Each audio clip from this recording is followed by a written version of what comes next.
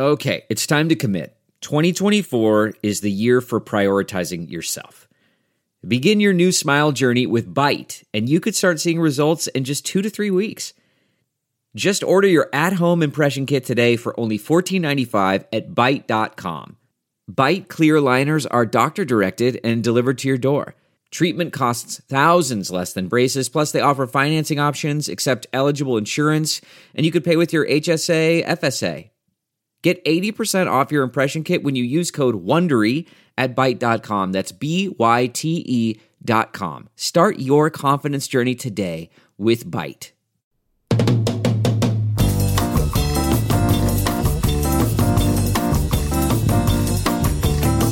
It is Thursday, June 13th, and live from the Chicago Sun-Times Chicago Reader Studio on Racine Avenue, this is the Ben Joravsky Show.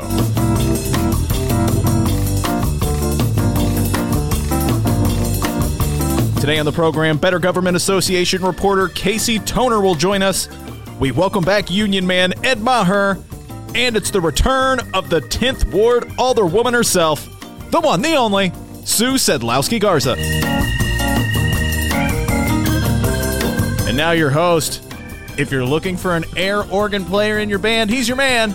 Chicago Reader columnist Ben Joravsky. Hello, everybody. Ben Joravsky here. We're calling this a New Day Thursday. And here's why. Yesterday, while I was sitting here in the studio sparring with the great Ricky Hendon, I love Ricky Hendon.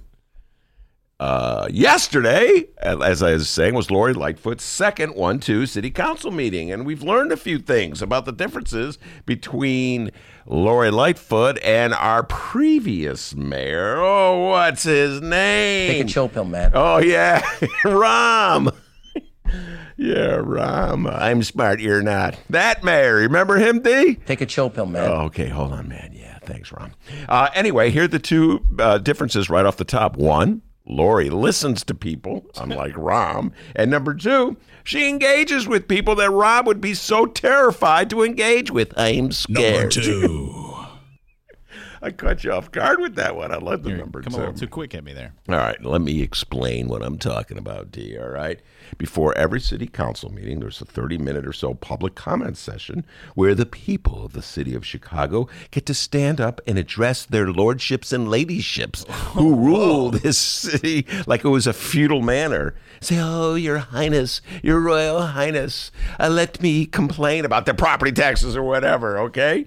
And Mayor Rahm looked upon that like a trip to the dentist, man. He hated, to quote Ricky Hendon, he hated the public comment session of the Chicago City Council. In fact, the citizens of Chicago had to sue to even have it. That's a whole other long story. I'm going to quote Fran Spielman today in the Sun-Times. She had a great comment about this. Here's Fran Spielman on Mayor Emanuel's attitude about the public session comment. Quote, Emanuel always looked like he was bored or about to have a tooth pulled during these sessions. Never did he engage with a public participant. Oh, that is so true. Some guy would get up to complain about his tax bill or a TIF deal, and Rahm would be rolling his eyes like he was like a mean girl in the cafeteria going, oh my God, a loser. Take a chill pill, man. That was his attitude. Because to Rahm, anyone who had so little clout that he or she had to resort to making his or her feelings known by speaking out at a public comment session was a loser. As opposed to, like a high roller who gave money to Rahm and could just call him up and go, hey, cut those geezers money. You're giving too much money to those retirees. Cut them. Yes, sir. That's how he talked. When the guy stood up at the city council meeting, he was like a loser. But when the high roller called in, it was like, yes, sir. Anyway, where was I? Oh, yeah. But Lori Lightfoot, different mayor, got a different attitude. But there was just a couple days ago, the papers filled with stories. I don't know if you saw this, D, where the home care workers came to testify for an increase. Oh, no, they were testifying for a fair work week, and they also would like an increase in the minimum wage. Lori Lightfoot actually came down to the city council chambers and sat where like the normal people sit in the regular people section and listened. The press corps couldn't believe it. Like, what is she doing here? She was like, I'm listening. And she took notes and everything. Man, they couldn't believe it. Like, Rahm would never sit down over there. What a real person. Anyway, the other thing Lori does is that she stands up to tough guys who are used to pushing Rahm around. Like, for instance, in their first meeting with Ed Burke, Alderman Ed Burke, that would be evil Ed Burke. Remember him, D? Evil Ed Burke. Don't go in the basement. Don't go in the basement. Evil Ed Burke, 14th Ward Alderman, chairman of the Finance Committee, the most powerful man in the Chicago City Council, has a property tax appeal business while he's overseeing the processing of TIFs and contracts. Evil Ed. All right. At her first meeting, Evil Ed stood up and tried to chastise Lori. You made a mistake in your gender, in the way you handled gender in that contract. To which Lori said, sit down. Evil Ed, I'm sitting. The press corps was like amazed. Oh my God. Did she talk to Evil Ed that way? I can't believe it. She just didn't die right there and then. That's another difference between Lori and Rahm. Rahm was so afraid of Evil Ed that every time he saw Evil Ed, he bowed down to him. Yes, Your Highness. Yes, Your Evilness. I will do whatever you tell me. Anyway, yesterday was an interesting exchange, not with Evil Ed. He was on his best behavior with Lori Lightfoot. I guess he learned his lesson from the last time. But with the first president of the Fraternal Order of Police got up to accuse the new mayor of freezing the police union. I'm citing Franz Spielman's column article. Freezing the police union out of transition discussions on public safety and and police reform. And he said, quote, if you're serious in moving Chicago forward, you must be willing to gather input from everyone, and that includes the Fraternal Order of Police. You will have difficulty achieving your goals if you do not include us, to which Lori Lightfoot said, and she responded to him directly. And again, folks, this is in the public testimony session of the city council meeting. Mayor Rahm would never deign to respond to a police official or a member of the Fraternal Order of Police who stood up. She said, anytime you're willing to move forward and reform and not block every single issue and criticize and say, no, my door is open. I've said that to your president. No one's taken me up on it, sir. Everybody applauded. I say this to that. I know there's a lot of policemen out there who think Lori's disrespectful to them. I know there's a lot of policemen out there who don't think they're getting a fair shake from her. I'm going to tell you this straight up, everybody. The way she's treating the Fraternal Order of Police is a huge improvement over the way Rahm treated the Chicago Teachers Union when he came in. And when they came in, he told them to shut up, sit down, and do what he said. And you know why he treated them that way, D? Because he thought they were losers. We got a great show today, everybody. Man, Casey Toner, this guy doesn't play around. He comes early.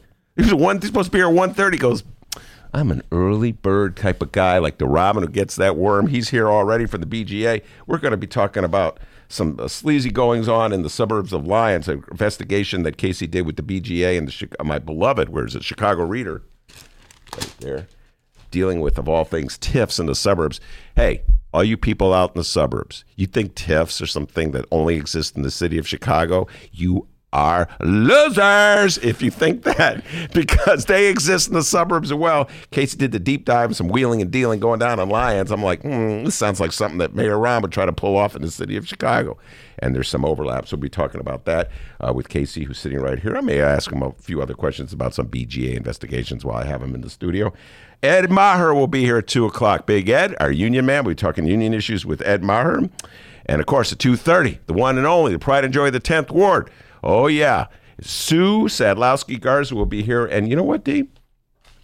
Today is the anniversary. This happened before you were born. I don't think there's a person in this studio who was around. Yeah, you're old. Oh, except for me. Casey looks like he's about 19, who was around when the Disco Demolition Night occurred. All right, look at that. Disco Demolition. Does anybody in this room know what Disco Demolition is? Casey, just raise your hand if you do. He's nodding his head. He says he knows, even though he wasn't alive then. That's when they blew up a bunch of disco records at Chicago White Sox Park. And it was like a PR event that went the wrong way. Anyway, I think it happened on this night 40 years ago. Why am I mentioning? No, it happened in July. I don't know why they're bothering to talk about it now. It's 2 weeks away. Anyway, by chance, Sue Sadlowski Garza was a young teenager at Comiskey Park, rocking and rolling to blow up disco. Sue and I see eye to eye on a lot of things, D. But one thing we don't see eye to eye on, disco. I love it, okay? I was against disco demolition because I love disco. Casey Toner's shaking his head like, man, disco is just so... He likes disco. Oh, you like disco? Oh, did not know that. There you go. Okay, I like him already. Things about our guests. Awesome. Well, he's a millennial, man. I didn't know. Millennials like, you like disco? I do. Someone must have taught you the right way. Leah, you like disco? No, man. She's like, I like disco. No. Anyway, D, what do you got for me, young man? Well, it's we're going to talk about the national news. Before we do that, let me look at your cup here. Yeah, it looks like you need another refill. That Lori Kool-Aid. Someone get a refill. What can I say, man? You know, she listens to people. She listens to me. Sipping on that Lori Lightfoot Hold on, man. Kool-Aid. Hold on. Oh, there we go. Get a drink. Hold on, I'm going to drink some Pritzker Kool-Aid now. Oh, boy. Oh, I love you, JB. Now, hold on. Let's see some Donald Trump Please Kool-Aid. stop with the Kool-Aid joke. Sorry, it doesn't work with the Donald Trump Kool-Aid. It's the middle of the day. Let's talk about the national news happening this afternoon. Oh, someone get a towel and a mop. The president's vomiting everywhere again. Let's start with Trump's comments on ABC Wednesday night during his interview with ABC. Wow. Our president, Donald Trump, stated with confidence right after the closing of the Mueller report that he would be open to accepting damaging information on a 2020 election opponent from another country and would feel no obligation to inform the FBI. Yeah. Why would he? Oh, wait, that's right. He's a troll. That's why he's doing that. D, I know you were really diverted last night. Your attention was diverted. By the way, everybody, let's round of applause for young Dennis. His hockey team won the Stanley Cup. St. Louis Blues? Yes, St. Louis Blues. He's from the 618 area code, downstate Illinois, right across the Mississippi River from St. Louis. A little geography lesson for my Chicago listeners who are like, where's St. Louis? Anyway, congratulations, young man. I know you're very happy today. I'm not on the Blues, but thank you. I mean, you know. I was unaware that it was Game 7 until Dennis texted me last night. Go, woo! I didn't do that. So congratulations. Anyway, because so I don't know, you were watching the game when I don't know if you heard that when that story broke, but that is just like Donald Trump, man. That's beyond trolling, D. I think that's just like utterly defying every norm in the world. You know, guys, if a foreign power hacks into computers of one of the two leading parties in America and starts stealing information and posting it, that's got to be a violation of the law. You know what I'm saying? Like anti-piracy laws or something. And at the very least, you should turn that over to law enforcement officials. But what Donald Trump is saying, no, I'll just take the information and not tell the FBI. And wow, man. Can you imagine if a Democrat had said something like that, D? Here's the quote from Trump. Quote, and I'm not doing the Donald Trump voice. There's a lot of quotes. We got to power through this, all right? I think you might want to listen. There isn't anything wrong with listening, Trump said in an interview with ABC on Wednesday. If somebody called from a country, Norway, and said, we have information on your opponent. Norway?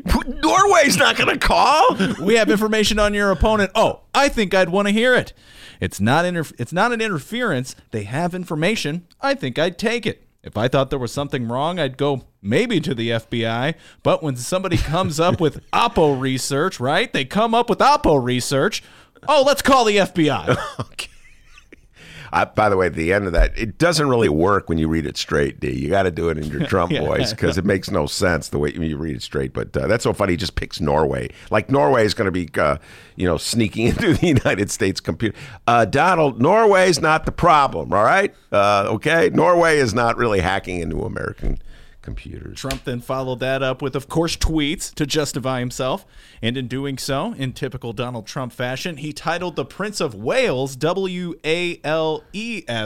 as the Prince of Wales, W-H-A-L-E-S, like Shamu the whale. Wait, time out. Did he do that on purpose? Was he making fun of the guy, or did he just misspell it? They realized they misspelled it and later corrected it. Oh, I see. So he wasn't making fun of the guy. No.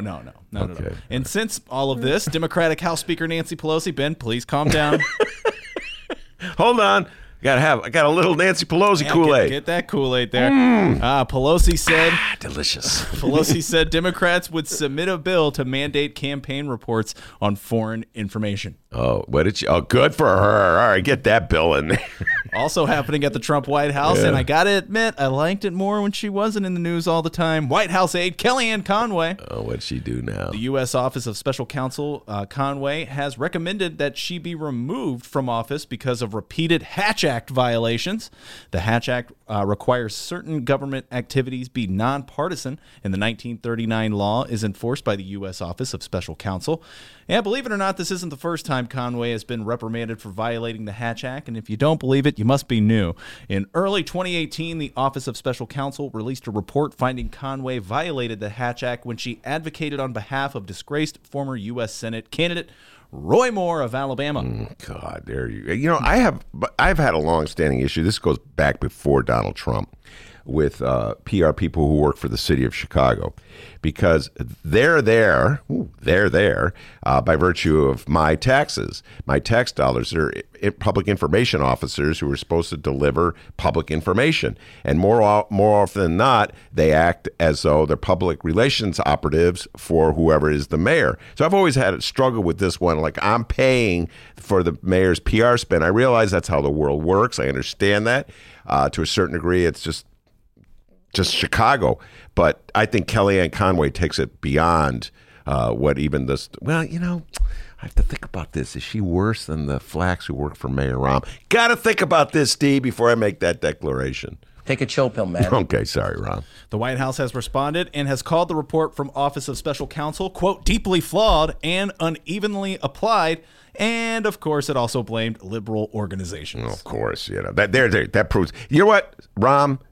Your PR people are not as bad as Trump's. Now time for today's 2020 Democratic presidential candidate update. We have another candidate taking a swipe at the alleged Democratic frontrunner. It's Democratic 2020 presidential candidate Beto O'Rourke. He criticized former Vice President Grandpa Joe Biden today on that Morning Joe show. Ben, you love that show, right? Yeah. I've actually never seen... My good friend Ed Pipes, Ed, if you're listening, was the one who told me about Morning Joe. Until Ed came around, I never even... He hated Morning Joe. He's always mad at Morning Joe. O'Rourke called out Biden, saying, quote, you cannot go back to the end of the Obama administration and think that that's good enough. As much of a horror show as Trump has been, his racism, the disaster of his foreign policy, his punishment of farmers and workers here in this country, we had problems before Trump became president. We cannot return to the past. We cannot simply be about beating Donald Trump. Well, okay, I have mixed feelings about listening to Beto O'Rourke talk that way. For one thing, I agree with part of what he's saying, that it's absolutely important and imperative for Democrats to have policies that they're running on as opposed to just rhetoric against Trump, although I do believe that it's the anti-Trump fervor that's going to carry the day ultimately. But I'm just a little curious about Beto O'Rourke. He's Mr. I get along with Republicans when he was running for Senate. Remember that? Oh, I love Republicans. Why can't we all get along? He got into the car with the Republican, remember that one day? And they drove across the state of Texas together. I don't know if anybody knows what I'm talking about. This is taking a deep dive into Beto O'Rourke. And he made like a Facebook thing about it because, he's a millennial, knows how to use Facebook. And he put it on Facebook. Everybody saw him hugging the Republican as they drove. And it's like, oh, it's a new kind of Democrat. He gets along with Republicans. And then, of course, he wouldn't campaign against this particular Republican whose name eludes me. And so that Republican was able to win re-election as a congressman. It's a seat that Dems could have won.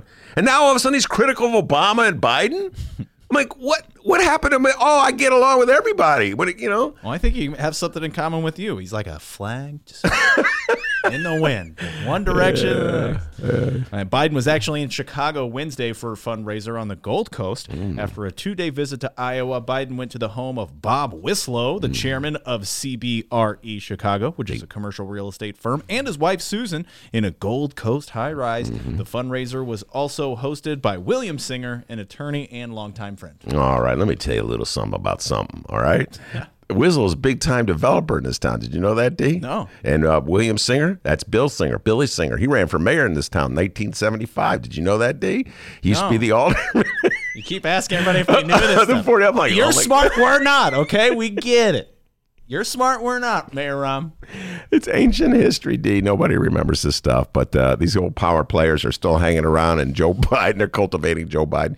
I also saw in the Bright one that Proco Joe was there. Proco Joe Moreno, they all know, you know him, don't you? Oh, yeah. He loves 90s rock and roll music, and he was there. He just lost his re-election, but he was invited to this power get-together. So, I don't know, D, it's kind of hard to get all fired up about Joe Biden for many reasons, one of which, if you're a long-time Chicago independent reformer or whatever I am, to see him, hobnobbing with the sort of the Mayor Daley crowd, the Mayor Rahm crowd. But I guess that's how Democrats get elected. They all come together, right? Put aside their differences, except for Beto O'Rourke, who's still a little upset at Joe Biden for something.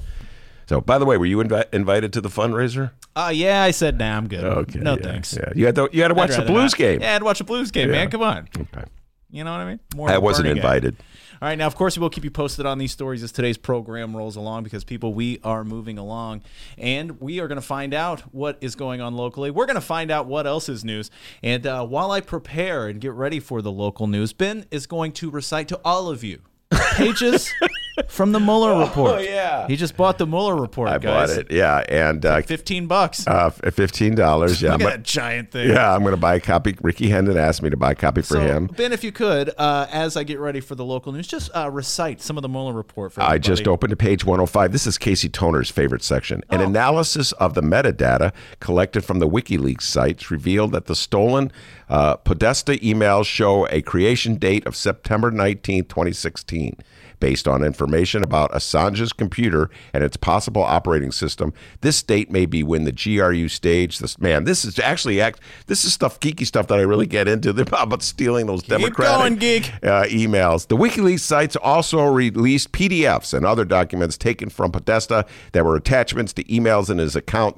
Those documents had a creation date of October 2nd, 2016. Folks, they were stealing. They were hacking computers, stealing information, putting on the internet. I got mixed feelings about that. On one hand, I'm against stealing, Casey. On the other hand, I'm obsessive about wanting to know what people are talking about. And that gave me some insights on how the Democrats think, that party leaders think, and how they were plotting against Bernie. So I got, D, you just said I was a flag in the wind. I'm a flag in the wind. But unlike Donald John Trump, I recognize that it is a crime to steal other people's emails. So anyway, I got that on Donald Trump. All right, we're ready. Welcome back to the Ben Joravsky Show, live from the Chicago Sun-Times. Yes, indeed, we are live, man. That was a riff. And Dennis, it's time for you to take the deep dive on the local news. Absolutely. We're about to find out what's going on locally. It's time for What Else is News. And today, it's our Lori Lightfoot City Council meeting number 2 in review. We're going to do that. But first, we have to talk about a statement made by Mayor Lightfoot after Wednesday's city council meeting. A statement on that one thing that a Chicago mayor cannot seem to work their way around. Well, that is besides a reader column from Ben Joravsky ripping him to shreds. Am I right, buddy? Am I right? Yeah, it doesn't give me a lot of friends. We're talking about tax hikes. Oh, yeah. Mm-hmm. That's right. The following comes from the Illinois Political Bulldogs over at Illinois Politico and one Shia Campos. Mayor Lori Lightfoot confirmed what we all knew was inevitable: tax hikes. Mm-hmm. Here's the quote from Lightfoot, quote, "We have a lot of hard choices that we are going to have to make regarding city finances. There's no question that we are going to have to come to the taxpayers and ask for additional revenue."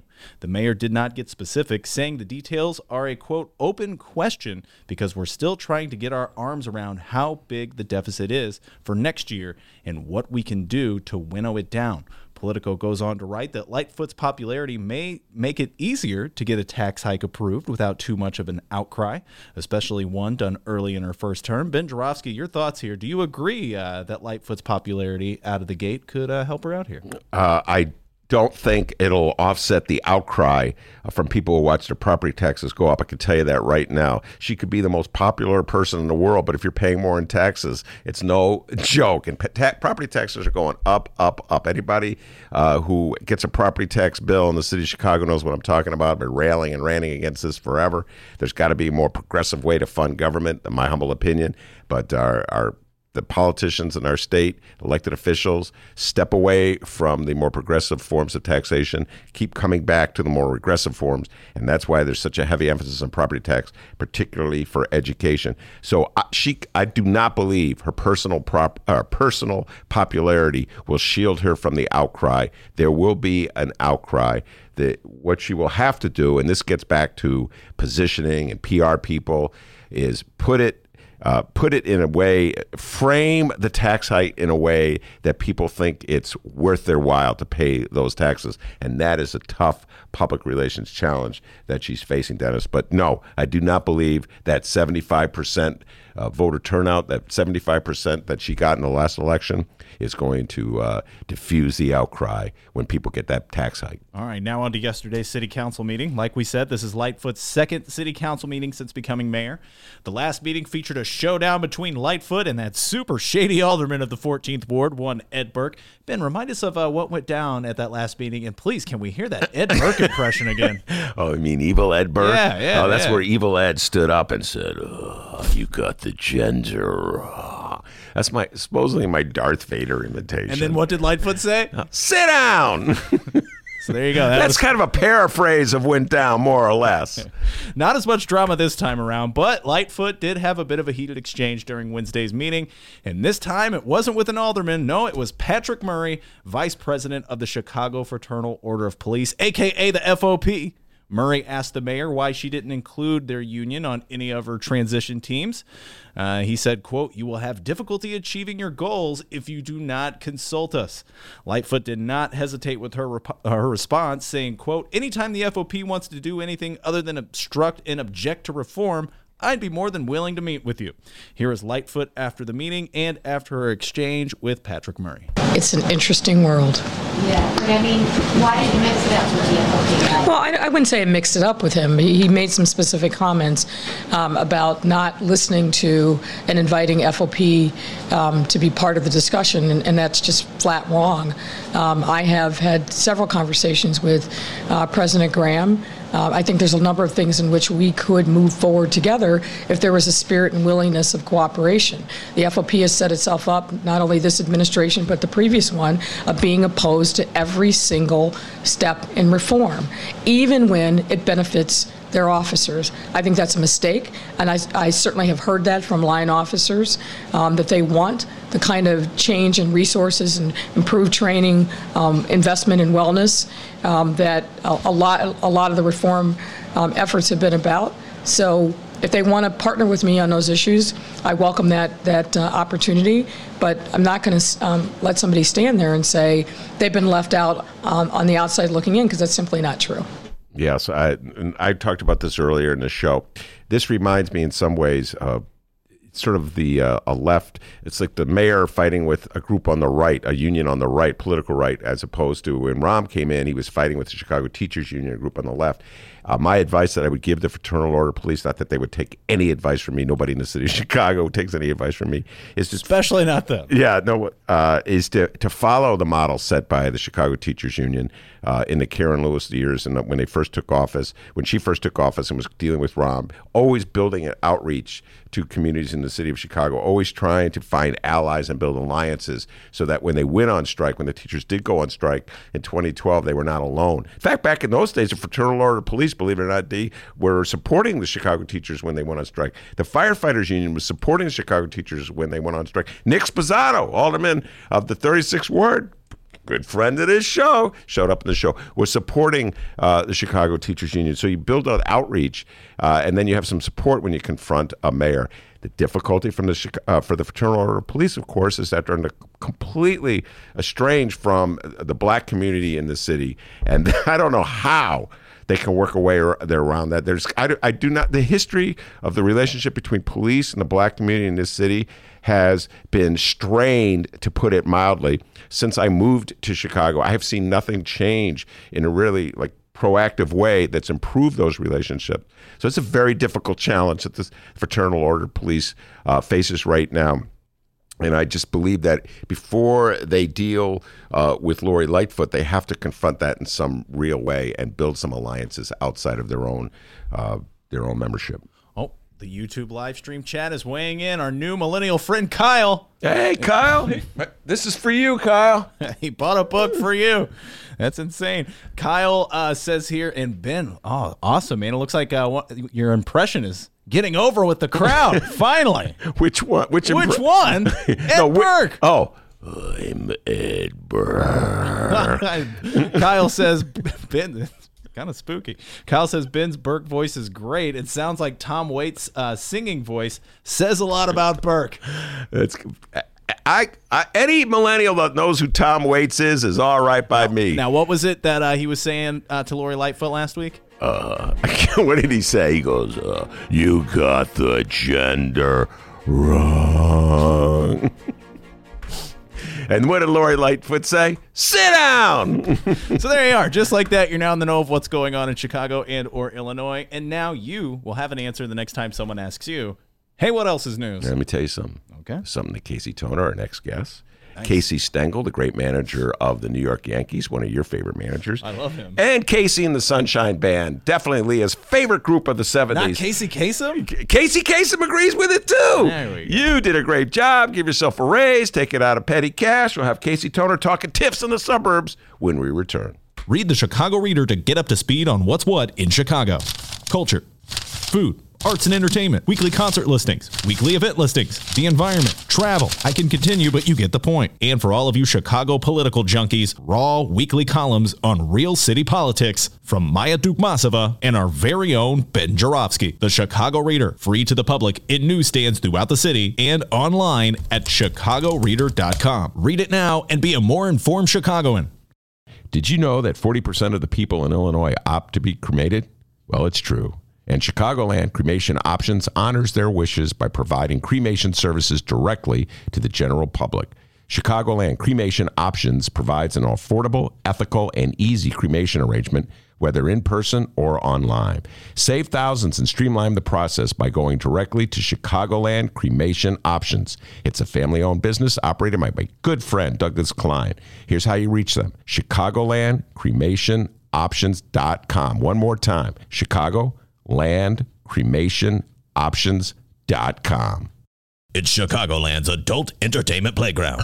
It's the world-famous Admiral Theater, 3940 West Lawrence Avenue. The Admiral is homegrown from Chicago, and it's the most conveniently located club in all of the city. 15 minutes from the O'Hare Airport in downtown Chicago Loop. Voted Chicago's best strip club, the Admiral has showgirls galore and a variety of adult entertainment shows. The world-famous Admiral Theater, open every day from 7 p.m. to 6 a.m., 3940 West Lawrence Avenue. For events, showtime, and other information, visit AdmiralX.com. Must be 18 years of age or older to enter.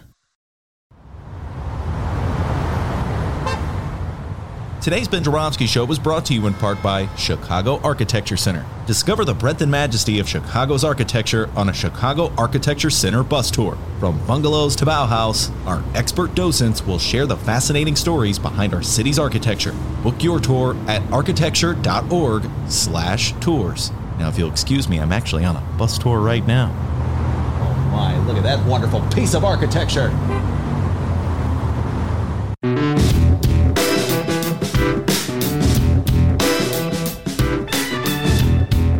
Commercial break over.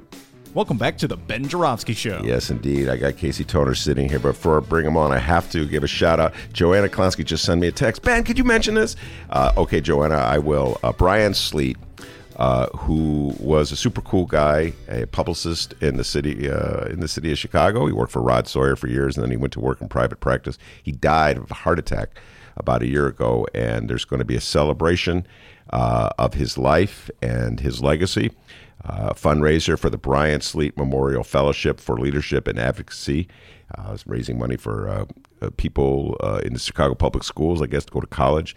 Time to celebrate Sleet. It's Thursday, June 13th. Oh, that's today at 5:30 at the Bureau Bar, 724 West Maxwell Street. 5:30 at the Bureau Bar. I could talk. When Sue Garza comes in, we'll probably talk a little bit more about Brian Sleet and his impact.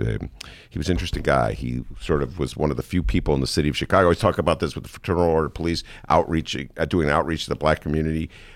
There's so few people who can go to the black community, you can go to the white community, and go to the Hispanic community, sort of figure out how to deal with all these different communities and speak to people in a way that's not condescending and patronizing, and folks can respect you. And Brian Sleet was one of those rare people who could do that. We were not always on the same side of the political issues, that is for sure. But I always appreciated the role he played in the city of Chicago. So a fundraiser in his honor later today. All right, Casey Toner from the BGA. Thank you for coming here early. You got a divvy bike to get here, did you say? Oh, yeah. I just pedaled basically from the Willis Tower down to the studio, about 2 miles. Got some exercise in, feeling good. So how are you going to get back? I'm going to get on a divvy and ride right back. And for anyone listening that's wondering or maybe worried, I'm looking at a bike helmet right there. He wore a helmet. Oh, you brought your helmet. Oh, yeah. I believe in safety. Yeah, me too. Hold on. Uh-oh, Ben's going to show you his bike helmet. He's got a light on the back of his.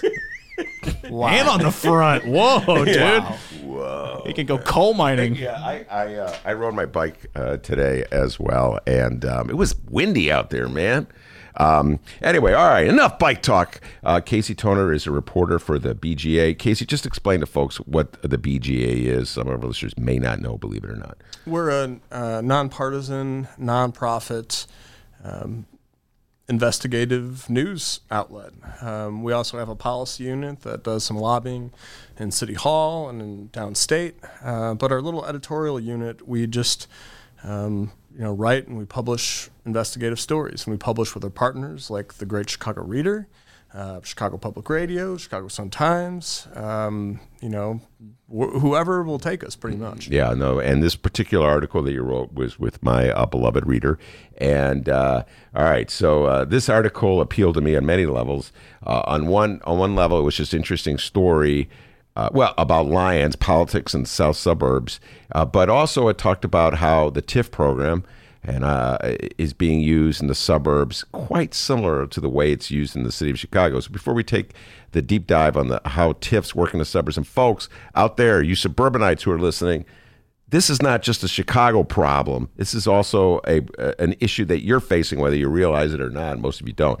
Casey, talk a little bit about the subject of your article, the main focus. Well, let's talk a little bit about the Village of Lions first. It's out in the west suburbs, and it's an area that John Cass has referred to as Madiganistan. Mm-hmm. It's right near Bridgeview. It's the district where Dan Lipinski is the congressman.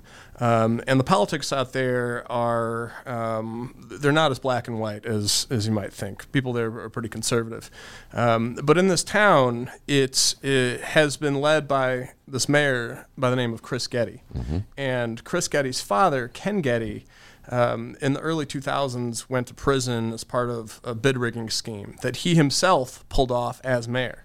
And so what happened is his son came into power, and then his son restored his dad back into public life, and his son has, basically ran this small little suburb of 10,000 people with sort of a brand of Chicago-style politics. How so? Well, one of the things he did was, first of all, he's collected a ton of money. He's collected in his campaign fund. He has more than $400,000, and for a small town that's a lot mayor, of money. Yeah. That's unheard of. I mean, that's more than some state reps have. Mm-hmm. And what he has done is he collects contributions from people that work for the village and developers and so on and so forth. But one of the things we found that we wrote about at length is under his control, the Village of Lions under his control gave a piece of property to a developer. They sold to the developer for less than they paid for it. Mm-hmm. The developer is one of his campaign contributors. The developer goes and he builds a house. And before the house is put on the market, he sells it back to the mayor. And so that's just one of many, many, many deals that's going on. I mean, the mayor put his dad on the payroll. Wait, tell me, so does the mayor live in the house now? The mayor and his wife live in the house now. Okay, well, that's good. Yeah. And it's something funny that we didn't really explore in the story because we only have so much time. Yeah. When Dane Placco and I at Fox 32 went to confront the mayor, he literally ran away from us. And it was in a village board meeting where the mayor showed up, or we showed up to kind of confront the mayor. There are two meetings. One was a finance committee meeting, and then one was the village board meeting. The finance committee meeting is perfect because it's in a very small room, and it's the room is perfect if you want to confront somebody. But for whatever reason, that meeting was just canceled. No announcement was made that the meeting was canceled. The water was set up there for the people to have the meeting, but this meeting was just canceled. And so then Dane and I retreat to the village board for the 7 p.m. meeting. The meeting starts at 7 o'clock. The mayor walks in. He's looking, kind of shifty, a little bit sweaty. And 10 minutes after the meeting starts, it ends, and immediately Dane and I make a beeline for where the mayor is. And the mayor immediately makes a beeline for the exit. And I'm thinking to myself, we can catch this guy on the other side because he has to walk through the main hallway to get to his office. Yeah. And so Dane and I sprint out of the village board meeting. And then is there a camera crew following you? Oh, yes. There's a camera crew following. It's very dramatic. Yeah. And so Dane and I sprint out of the village board meeting, and we find him locked out of his own office in the hallway. Oh, that's embarrassing. In the hallway, locked out of his own office, fumbling with his keys, trying to get inside. So finally, when we kind of confront him, he sees the camera, he notices the camera, and then he turns around and flashes, the $1 million smile. And then we start talking about this house, and he's very combative. And then, the interview ends about Now, let me ask you about that. Is this the first time you have ever had an interview like that where what do they call that? Mike Wallace used to do that all the time on 60 Minutes, where you would confront somebody who didn't want to be interviewed. You have to track them down. All the years I've been in this business, I've never had to do that. Of course, I'm not with a camera crew. I've just got my pen. Is that the first time you've ever had a confrontation like that in an interview? It's the first time I think that it's ever been that combative. I mean, usually once I catch them, they'll talk to me. They might be angry. But throughout the interview, Mayor Getty was combative. He was kind of arguing with me and kind of essentially doing like a fake news kind of thing. Yeah. Those were the vibes that I was picking up from him. But what he said about the house, because we asked him specifically about the house, and I didn't want to engage in all these other kind of petty arguments. I wanted to talk about the house. And, what he said to me is that, this is a program, this guy is building houses in town, no one else is building houses in town, and I'm going to take advantage of that. And that's a quote we ended up using in the story. Yeah, and that's politics and Lyons. Now, is Lyons, you said, is kind of conservative. Which way does it go in a national election? Does it go Republican? It's on the southwest suburbs, just so people know this. So which way does it go in a national election? Is it Republican or Democrat?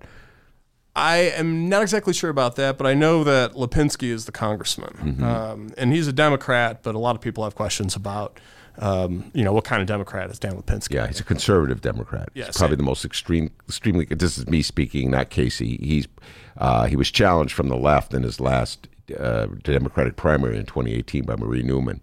Came very close to beating him. So yes, he's on the, I would say, the far right spectrum of the Democratic Party. And I think that there's something, too, about this area where there's a lot of suburbs, especially in Cook County, that used to be very conservative, that used to be these Republican bastions, like Chicago Heights, for example, in the far south suburbs, used to be this huge Republican territory. But something happened in the state of Illinois where being a Republican in Cook County became extremely unpopular. So there were a bunch of politicians that basically threw off their elephant masks and put on the donkey masks and joined the Democratic Party. I'm not saying that's what happened here in Lyons, but I am saying is that the politics there are pretty fluid. Mm-hmm. And they have, and your story gets into this, a TIF program as well in the town of Lyons. Now, this is not your first dance with the TIF program. I recall talking to you about TIF program. This is when you, back in the days when you were a reporter for, what newspaper were you? Southtown. Southtown. You were doing TIF stories about the south suburbs as well back then, correct? Oh, yeah. I mean, at that time, I called you on the phone because I needed advice. Because I was looking at this TIF district that involved this mall that was falling apart in the south suburbs, Lincoln Mall. And so I called you asking for advice just because I didn't quite know what I was talking about. And I don't remember what you told me, but I remember the story being pretty good. Yeah. And it was one of these things, this TIF agreement left the village on the hook for this broken, busted mall that really fell apart during the Great Recession. Yeah. And it's a little bit different from what I'm seeing in Lyons, which is very different from other kind of TIF programs that I've seen in the Chicago area. All right, and here is the description of a TIF. Now, this is funny. This is the difference, folks, between a story written by a by-the-facts reporter like Casey and a more of opinionated guy. Your definition is, quote, a common, albeit controversial financial tool that Chicago and many suburbs use to jumpstart development. I think there's nothing inaccurate about that statement. I would agree by that statement. I, of course, would put my own little spin on it, talking about slush funds and tax hikes, et cetera, and so forth.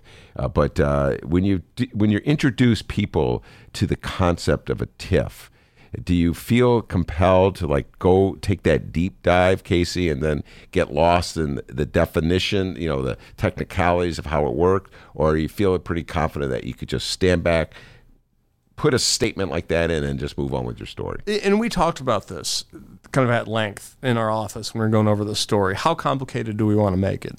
Because TIFs can be extremely complicated. I mean, there's a reason TIF attorneys are able to make so much money off it. The law is extremely complicated, and there's all kinds of weird loopholes and ins and outs. Mm-hmm. But for our purposes, and for the sake of people seeing it and understanding this complicated concept, we tried to make it as simple as possible. Mm-hmm. And this is a case that we felt, this specific TIF case, we felt could register with people because it was just slightly more ridiculous than other TIF agreements that we've seen, in the city and so forth. All right, so talk about the area where the TIF was implemented. This is, again, a southwest suburban Lyons. And TIFs, originally, everybody, just so you know this, when Illinois introduced the law back in the 70s or 80s, I can't remember when, it was intended to underwrite development in areas that would, blighted areas, eradicate blight in areas that would otherwise not get development because it was too risky for a developer to go there, because there's so many loopholes in the law now it can be applied anywhere. So tell folks a little about the area in Lyons where they were going to impose this TIF. Well, Lyons is kind of a rough and tumble area to begin with. I mean, when you cross the border into Riverside, you notice a difference. I mean, I would consider Lyons pretty blue collar and, comparatively pretty poor. But the area that they're looking to build, which is on the corner of Harlem and Ogden, is a high traffic corner. There are cars that pass by there every day, tons of cars. Tons of traffic, and it is a place where you should be able to build on. But on that corner is a bank, this dilapidated bank, and there's a couple other properties connected to it. And all the properties are owned by a developer who owns a grocery store across the street. But this is the area in Lyons where the village, they haven't locked it in yet, but they're looking to create a TIF. And they're kind of on the precipice of doing it right now. And so what's the particular finagling that went on that you talk about in your article, very similar to what went down in the city of Chicago, which I can get into later, where the DePaul basketball arena, the Wintrust Arena is. But talk about what the city has done in terms of buying property in the TIF district, and then which would have an impact on the schools, et cetera. Well, the developer is a donor of the mayor. So developer, if you look at the election contributions, the donor has donated, I think, more than $20,000 to the mayor. And I was going through the agendas and the board minutes and kind of doing all the things I usually do when I write a story about a town. And I noticed that in December, the town bought these handful of properties on the corner for $10,000. Mm-hmm. And these are properties that are worth more than several $100,000. But the village bought them for $10,000. So I started thinking to myself, why are they doing this? What does this mean? And finally, after putting in all these records requests and hounding the people and trying to get the records back, I got the records. And what the records showed is that what the village is trying to do is the village bought these properties because they're going to try to get a government exemption so they don't have to pay property taxes on them. Mm-hmm. And when you get a government exemption, you zero out the assessment. Yes, you do. And the way TIFs work is the assessed value that stays with the TIF is when the TIF is locked into place. Yeah. So if there's a property in a TIF that's worth zero, any improvements to that property once the TIF is in place will stay in the development and can be used for development. So essentially what they're doing is they're juicing this TIF by transferring the property to the government, and then once the village gets the TIF in place, and once they get this government exemption, that's going to put a zero on assessment for these handful of properties. They're going to sell it back to the developer for the same amount of money, and very likely, easily over the course of the TIF, like hundreds of thousands of dollars will just flood in automatically. All right. Yeah, that's beautiful. I just got to pause, say a little something to the people in Lyons. I am never going to underestimate the intelligence of people in the southwest suburbs. That's a pretty slick move, man. It's like straight out of Chicago. All right, folks, I'm just going to explain it. That same thing happened, by the way, in the city of Chicago with Wintrust, where Wintrust is.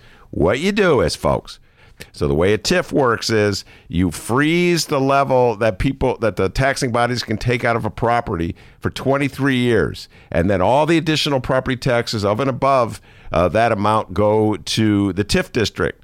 All right. So if the town of Lyons or the city of Chicago owns the property, it doesn't pay any taxes.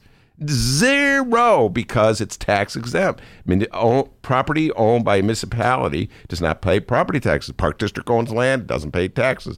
But Water Rec owns land, they don't pay taxes. Board of Education, they don't pay taxes because they're municipal entities or governmental entities. So if the government of Lyons buys the property, suddenly it's tax exempt. If they sell it to the developer, he has to pay taxes, but all of his taxes will go to the TIF fund, and all of his taxes will go help subsidize. So it would be like, Casey, if you imagine this, you sold your garage to the city of Chicago, let's say you live in Chicago, and they sold it back to you. That meant all the property taxes you pay could go to fixing up the garage and then want to go to the school. So it's not a bad deal. So I want to give tip my hat to the people of Lyons. They figured this out. And you were the one. But this has not officially gone through yet, correct? No, because it's going to go to the board of review at the end of the month. Mm-hmm. There's going to be a hearing on it where they're going to talk about whether they want to give the government exemption to the village of Lyons on these properties. And I've talked to the people of the board of review, and the board of review commissioner that covers that district defeated one of the mayor's buddies for the race. So I'm not exactly sure what's going to happen at the end of the month, but I plan on covering it. But the reason why all of this matters, is that those districts right now in their those buildings right now in their dilapidated conditions generated like $50,000 for local schools.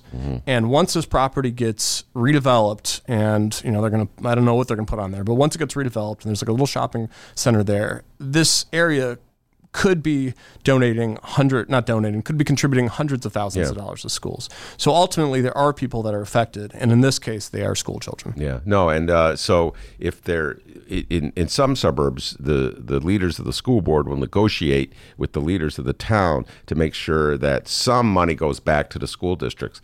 I know this is happening. Believe it or not, there's a TIF proposal. I'm not making this up, Casey, in Kenilworth. Kenilworth is a northern suburb to some of our geographically challenged listeners, which is one of the wealthiest suburbs in the state of Illinois, and they have a TIF proposal there for some land on Green Bay Road. And so right now, the New Trier School Board is sort of negotiating with Kenilworth. I don't know what's going to happen with that deal to make sure that some of the money goes back to the school board. So yeah, this is an issue that affects people in the suburbs, not just the city of Chicago. My special emphasis is in the city of Chicago. Casey wrote about Lyons, small town government, Chicago-style politics is the headline in the Reader newspaper. Casey, talk about some of the other stuff the BJA's been up to. I'm a big fan, as you know, of your fact-checking stories, and it was the BJA that introduced the world to the comments that Lori Lightfoot made regarding the Fraternal Order of Police. That was in the Sun-Times as well. Talk about the fact-checking story. Oh, yeah, that's great. My colleague, Kiana, I think she was watching Lori Lightfoot on WTTW, and while she was watching it, she noticed this canard that came up where Lori essentially was repeating a rumor that she heard about officers standing down on Memorial Day, or something like that. I'm not exactly sure the exact context. But then we wrote a fact check, like, is it true? Is it false? And I believe we rated it false. And then when we did that, it published in the Bright One. and it became a thing. Yeah.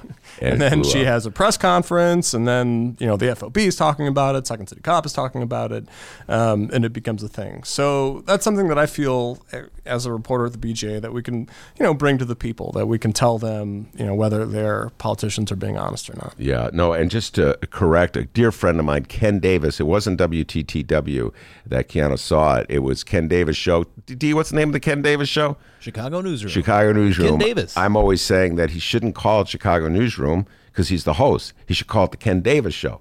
And he listens to me about as much as Lori Lightfoot listens to me, all right?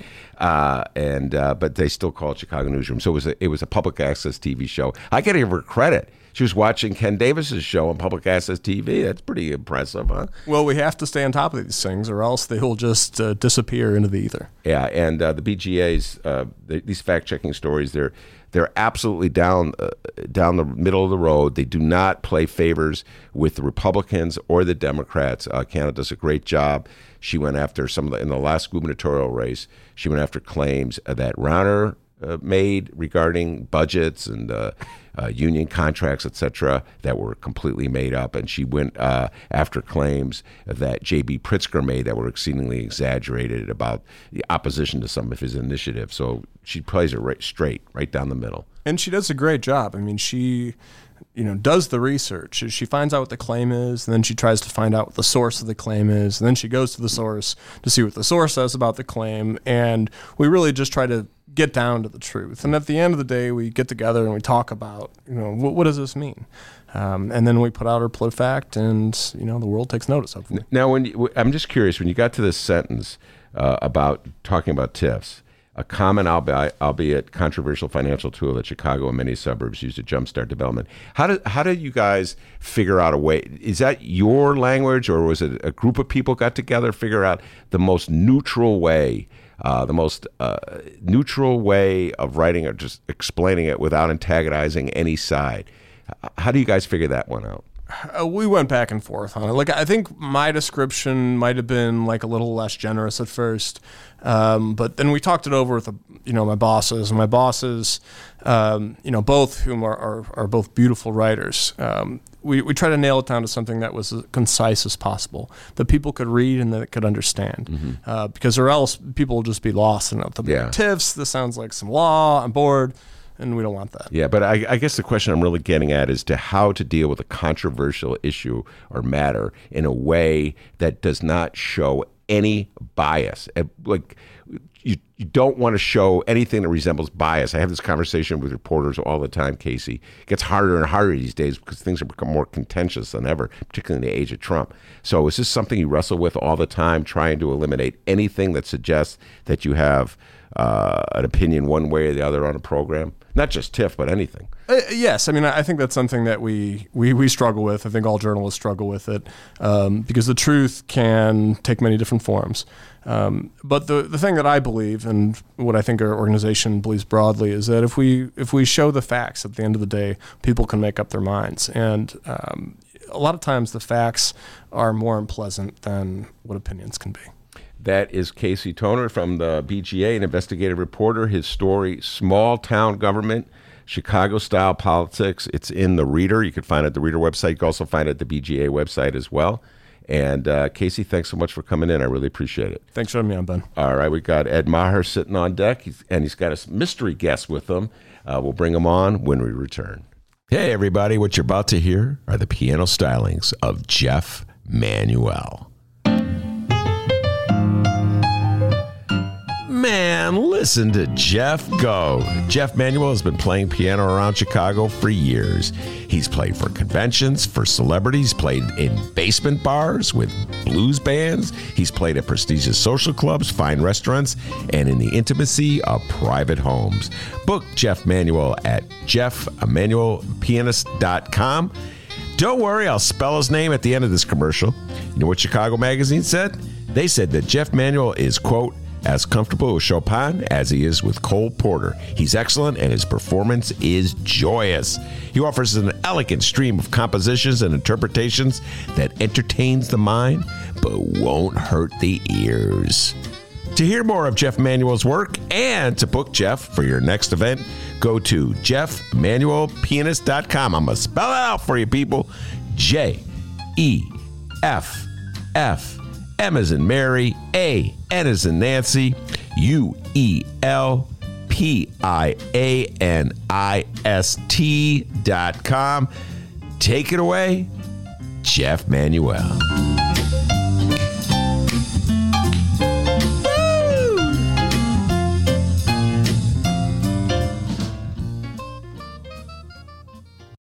Cirque du Soleil's Big Top comes back to Chicago with its latest show, Volta. Venture into a captivating voyage of discovery inspired by the adventurous spirit of freedom, where a surge of action sparks a high-voltage journey. Volta. Playing May 18th through July 6th under the Big Top at Soldier Field. Tickets at CirqueDuSoleil.com. Volta thanks their partners Hennessy Black and Champagne Nicolas Fayette. We do believe that it's important to follow the facts. We believe that no one is above the law, including the President of the United States, and we believe that the President of the United States is engaged in a cover-up, and that was the nature of the meeting. Hey, playing now at Steppenwolf Theater, the world premiere of Ms. Black for President. It's inspired by the true, that's true as in it really happened, TRUE story of Joan Jett Black, America's first drag queen presidential candidate. You know who created it, D? No. It was created by Tony nominee Tina Landau. Oh. And you know who else created it? No. Oscar winner Terrell Alvin McCraney. You know him, Moonlight. Oh, yeah. For tickets, visit steppenwolf.org. That's Steppenwolf, like the rock group from the 60s, Hang tight, millennials. All right, hour number 2 of your Ben Joravsky Show is just moments away. But before we get into that, we'd like to thank the following unions once again for jumping on board and helping bring back the Ben Joravsky Show. First up, it's the International Association of Machinists and Aerospace Workers, Local 126 and District 8, the International Brotherhood of Electrical Workers, Local 9, and the International Union of Operating Engineers, Local 150. Big thank you to those unions for jumping on board and helping bring back the Ben Joravsky Show. And, of course, today's program is brought to you by our good friends at the Chicago Federation of Labor. Hour number 2, let's go.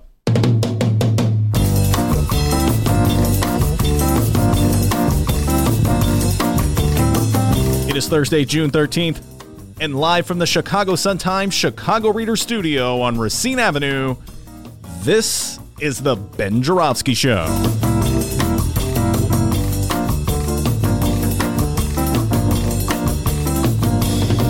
We got a union heavy hour ahead of us here. First, we welcome back Union Man Ed Maher, and it's the return of the 10th Ward Alderwoman herself, the one, the only, Sue Sadlowski Garza. And now your host, Chicago Reader columnist, Ben Joravsky. Yes, indeed. Casey Toner has left the building. BGA reporter Casey Toner has left the building. Sue Sadlowski Garza is on her way. I hope. Please, Sue, carry up. Get over here. In the studio with me is Ed Maher, the pride and joy of Local 150. We're going to bring Ed on. He's got a mystery guest as well. Mystery guest. Ooh. Oh, wow. Mystery guest. But before we bring Ed and his mystery guest on, what you got for me, D? I know you have an update. Oh, yeah, we got an update here. And did you say... Wait a minute. Hold on. Did you say... Okay, never mind. Yeah, I did say it. Wait, yeah. Did you say a mystery guest? Yeah. Whoa. Oh, that freaky music, man. Who could the mystery guest be? I don't know. Getting freaked out. Yeah, man, it's All scary. Right. We have an update here. One local, one national. First, the local. Okay, the music's freaking me out. All right, the local. The alderman who replaced disgraced zoning committee chairman turned FBI mole Danny Solis of the 25th Ward is demanding an exhaustive review of all previous 25th Ward permits and license requests. This comes from the one and only Fran the Woman Spielman at the Chicago Sun-Times. The request made by Alderman Byron Sigcho Lopez of the 25th Ward was made at the rookie alderman's second city council meeting just 2 weeks after an unprecedented racketeering and extortion indictment against disposed Finance Committee Chairman Edward Burke of the 14th Ward revealed the fruits of Solis's 2 years of undercover work for the feds. Ben, what do you think? Oh, my God. My old friend Danny Solis, alderman of the 25th Ward, was wearing a wire for about 3 years. Ed, I don't know if you're following this story. He was wearing a wire on Ed Burke, collecting information on Ed Burke. I don't know what Danny did to get the feds to coerce him into wearing the wire. Generally, when someone was wearing a wire, it's they got caught. Right. You know what I'm saying? They're not like doing it out of the kindness of their heart. I would like to investigate my old friend Ed Burke and betray him completely. Aw, I'm sure there's a few people out there like that, but I don't know any. I don't know any. Every movie I've ever seen, Ed, I've seen a ton of them about guys who wear wire. They get caught doing something they shouldn't do, and to avoid a longer prison sentence, they wear the wire. And maybe they come to believe it. What was that movie about the guy who wore the wire? And it's a great movie from the 80s, I want to say. He ended up becoming like a mobster himself. That sounds like a lot of movies. Oh, my goodness. Anyway, I've seen that movie like 2 times. Anyway, so Danny Solis was wearing the wire on Ed Burke, and he was up to no good. And now it's not clear, did he do any proper screening of all the various liquor licenses that he promised or approved or zoning permits? It's a real mess. And so this rookie alderman, Byron Sixto Lopez, who's coming in, is discovering, and I know this because I read it in Fran's article, that liquor applicants, businesses who've got liquor licenses are saying, hey, where's my liquor license? And he doesn't know anything about it. There's no paperwork. And so it's a real mess out there in the 25th Ward. That's what happened when your alderman is up to no good, D. We have a national update, but I'm going to wait till Sue Garza gets here because I'd really like to hear her take on it as well. So we'll wait till Sue Garza gets here for the national update. Here's a tease. It involves 2020 presidential candidate Joe Biden. Oh, okay. I don't know what that could be. I look forward to Sue's take on that. I'm going to ask Ed a little later if we have time about the presidential race. But before I do, Ed, why don't you just briefly introduce our mystery guest? All right. So I've come in here usually on my own, and Kim Ortiz filled in for me last time from Local 150, but this time I'm coming in with backup. And she doesn't work anywhere. She goes to school, but school ended last week, so she's freed up for the summer. She's in free agency right now, so I brought her in, and she's an 8-year-old, brilliant, up-and-coming mind, pride of the Wheatlands Elementary School, headed into 3rd grade, young Emma Maher. All right, Emma, welcome to the show, all right? Hi. Thank you very much for showing up, Emma. I appreciate it. And bring your kid to work there. I'm a big fan of that. Bring your kid to. I've brought kids to work many times, and we've had many kids in the studio. By the way, we had the what was it, Stephen Smith, the West Virginia candidate for governor. Yeah. And Emma, I'm telling you right now, not putting the kid down, but your big improvement over Stephen Smith's kid was sitting in the corner playing a video. The kid down. No. I shouldn't say anything. When you have to start with, I'm not putting a kid down. Yeah. Come on, Ben. I said terrible, but the kid was playing the video game. Ding, ding, ding, ding. Fine Ben at Chuck E. Cheese this weekend. I'm really glad I didn't bring her video games. No, I didn't. I wouldn't say. Oh, you threw the kid under the bus, Ben. Yes, you did. Oh, sorry about that, We're Steve. not backing you up on that one. Oh, God. I hope they don't use that against him when he's running for governor. He's a very good candidate. All right. Anyway, enough of that stuff. Ed, what you got for me? I know you came in. There's a lot of stuff we want to talk about going on regarding labor news. But I guess the first thing we should talk about is the infrastructure bill that was passed just recently. State of Illinois, you've been advocating. The first time you came on the show, where are my pictures? I still have them. Still have those? Yeah, man. You are the man, Ben. Okay, hold on. Here we are. I assumed you were doodling on the back of those or, paper airplanes. There we go. Those are some quality taken photos, I gotta say. All right, so talk about this a little bit. Tell folks, I'm showing people on our camera up there, the bridges falling apart, infrastructure falling apart, the dire need for repairs throughout this, not only throughout the city of Chicago, but throughout the state of Illinois. Sure. So earlier this winter, there was the failure of the Lakeshore Drive Bridge just south of the Chicago River. It got closed for about 24 hours, totally snarled up traffic all over the city. And it drew attention to the poor infrastructure condition across the state. So in the state of Illinois, roads and bridges were previously graded by the American Society of Civil Engineers at a D. So this problem existed long before this one bridge failed. Mm-hmm. But when that bridge failed, people all of a sudden were asking questions. Is this the only bridge? Are there other bridges that this could happen? And the answer, of course, is yes. I work in this world, Local 150. Our members work on roads and bridges. We know them more intricately than almost anyone. So we knew that there were a lot of other bridges that were in similar condition. And we always are working on investment in infrastructure because the problem is instead of when you buy a car, you get oil changes, you get tune-ups, things like that. If you bought a car, a really nice car, and didn't put any money into it for 3 or 4 years, sooner or later the oil's going to be gone, the engine's going to seize up. You're going to be like, how did this happen? Because you didn't take care of it. And that's what we had been doing as a state for decades. So we've always been pushing for responsible investment. This is important infrastructure, and it costs money to maintain. So we were pushing for this, and in about 2 weeks ago, the General Assembly in the waning hours, or actually in overtime of the legislative session, they passed the biggest infrastructure investment package in the state of Illinois history. It was a $45 billion 6-year plan called Build Illinois, and $33 billion of that was for transportation, whether it's roads, bridges, or the largest investment ever in transit. So there's a ton of money coming into the RTA, CTA, Metra, as well as downstate transit systems, as well as alternative transportation like walking trails, bike paths, things like that. So it's really exciting. And the road and bridge part of it is funded by an increase in the gasoline tax, which increases in taxes are often unpopular, but in this case, it's about the most fair way that you can choose to pay for roads and bridges. The people who use them, who drive on them, pay for them. And so this is a revenue stream that's not going to go away at the end of 6 years. This money is going to be there for roads and bridges and transit for the foreseeable future. And it's exciting because one of the challenges that come with these, every decade we come up with, we piece together a little capital bill with some revenue from here, some revenue from there. People who want to plan, say, a rebuild of I-290 or a very large infrastructure project, it's hard to plan ahead because you don't know how much money is going to be available in 5 years.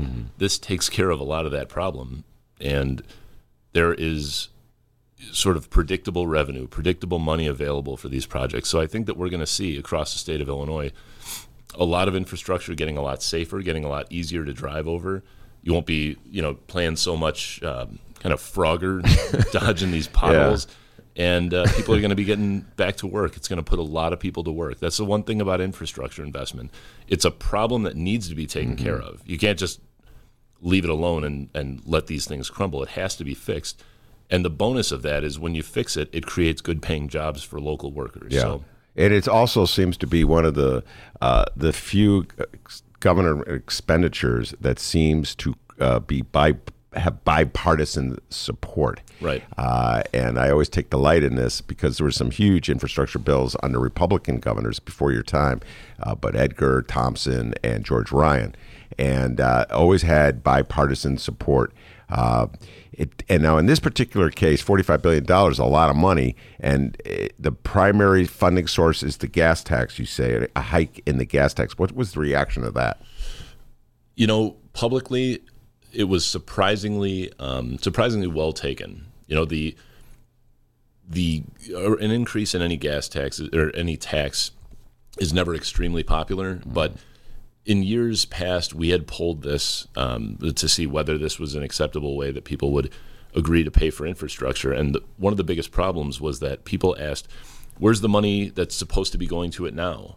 We feel like our money, we're paying taxes and it's getting used elsewhere. And it was true. There had been so many large sweeps of the road fund. I mean, under Bruce Rauner, there was early in his tenure, there was a $500 million sweep of the road fund.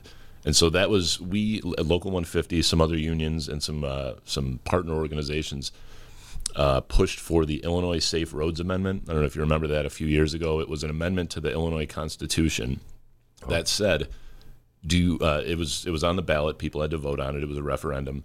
And it said that any transportation-generated revenue could only be spent on transportation.